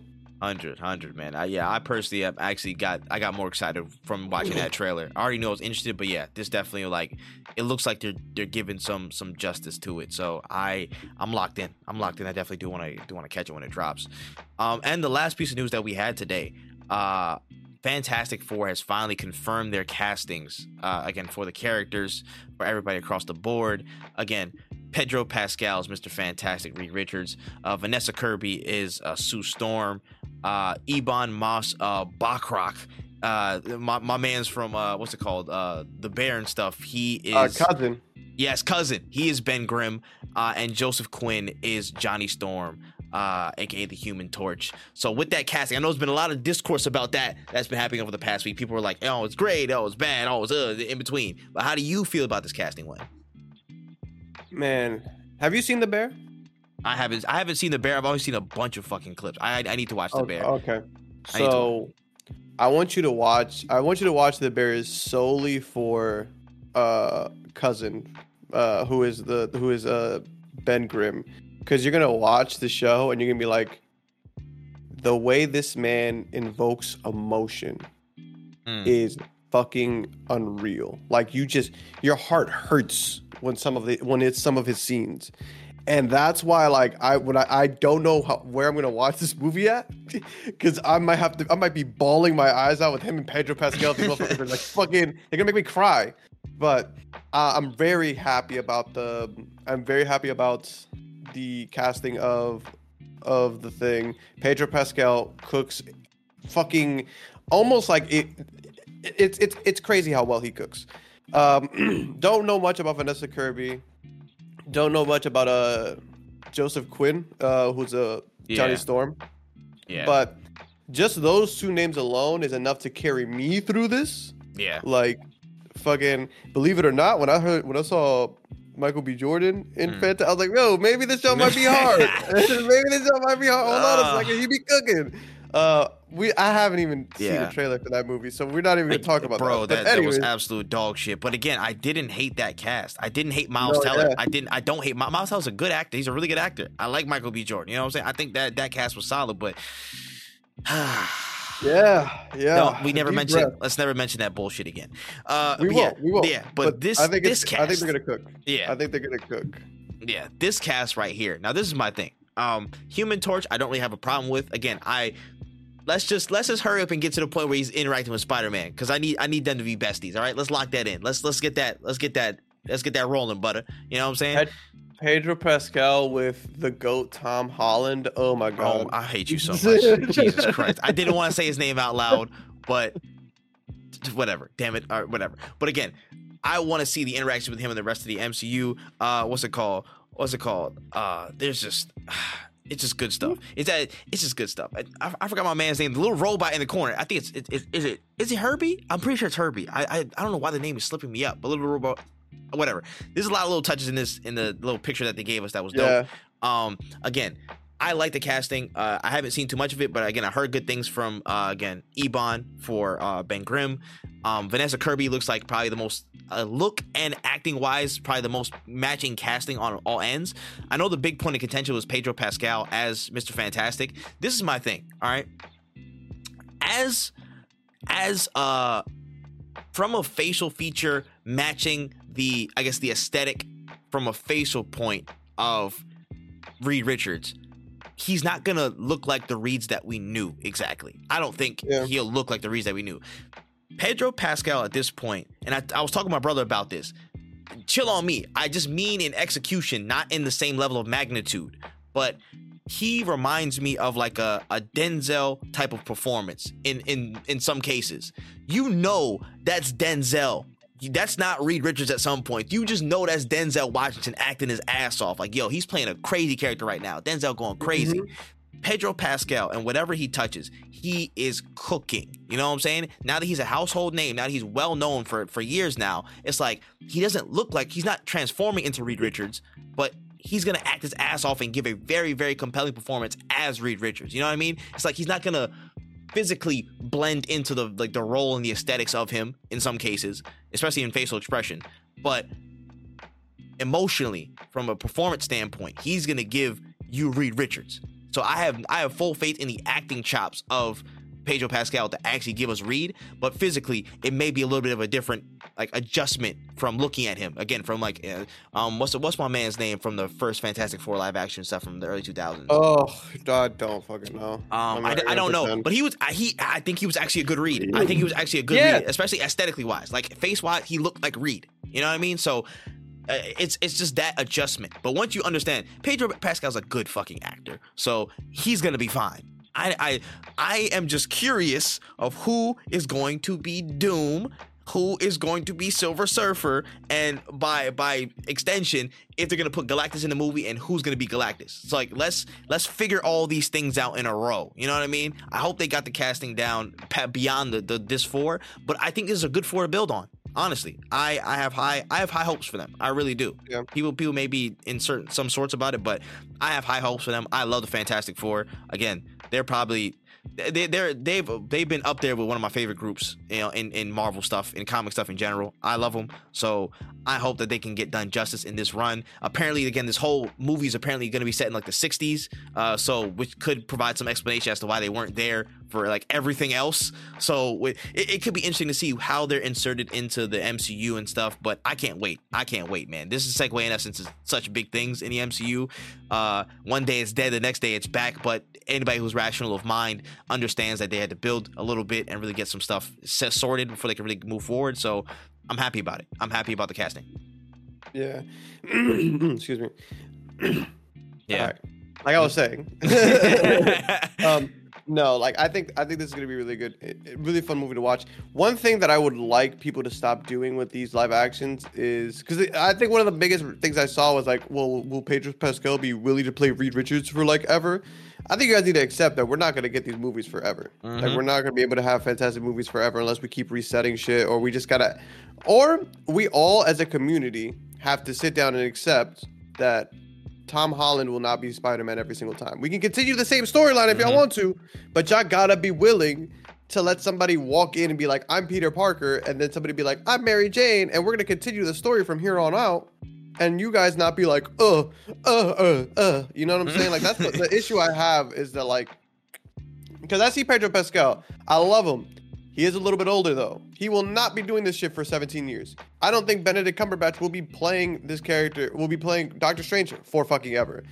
But we don't need universe resetting events every time they want to change the actor in the costume. Mm-hmm. Or you guys just fucking watch animated movies. Like, God forbid we get some animated movies. Because I feel like that would be, for the longevity of shit, it would make more sense.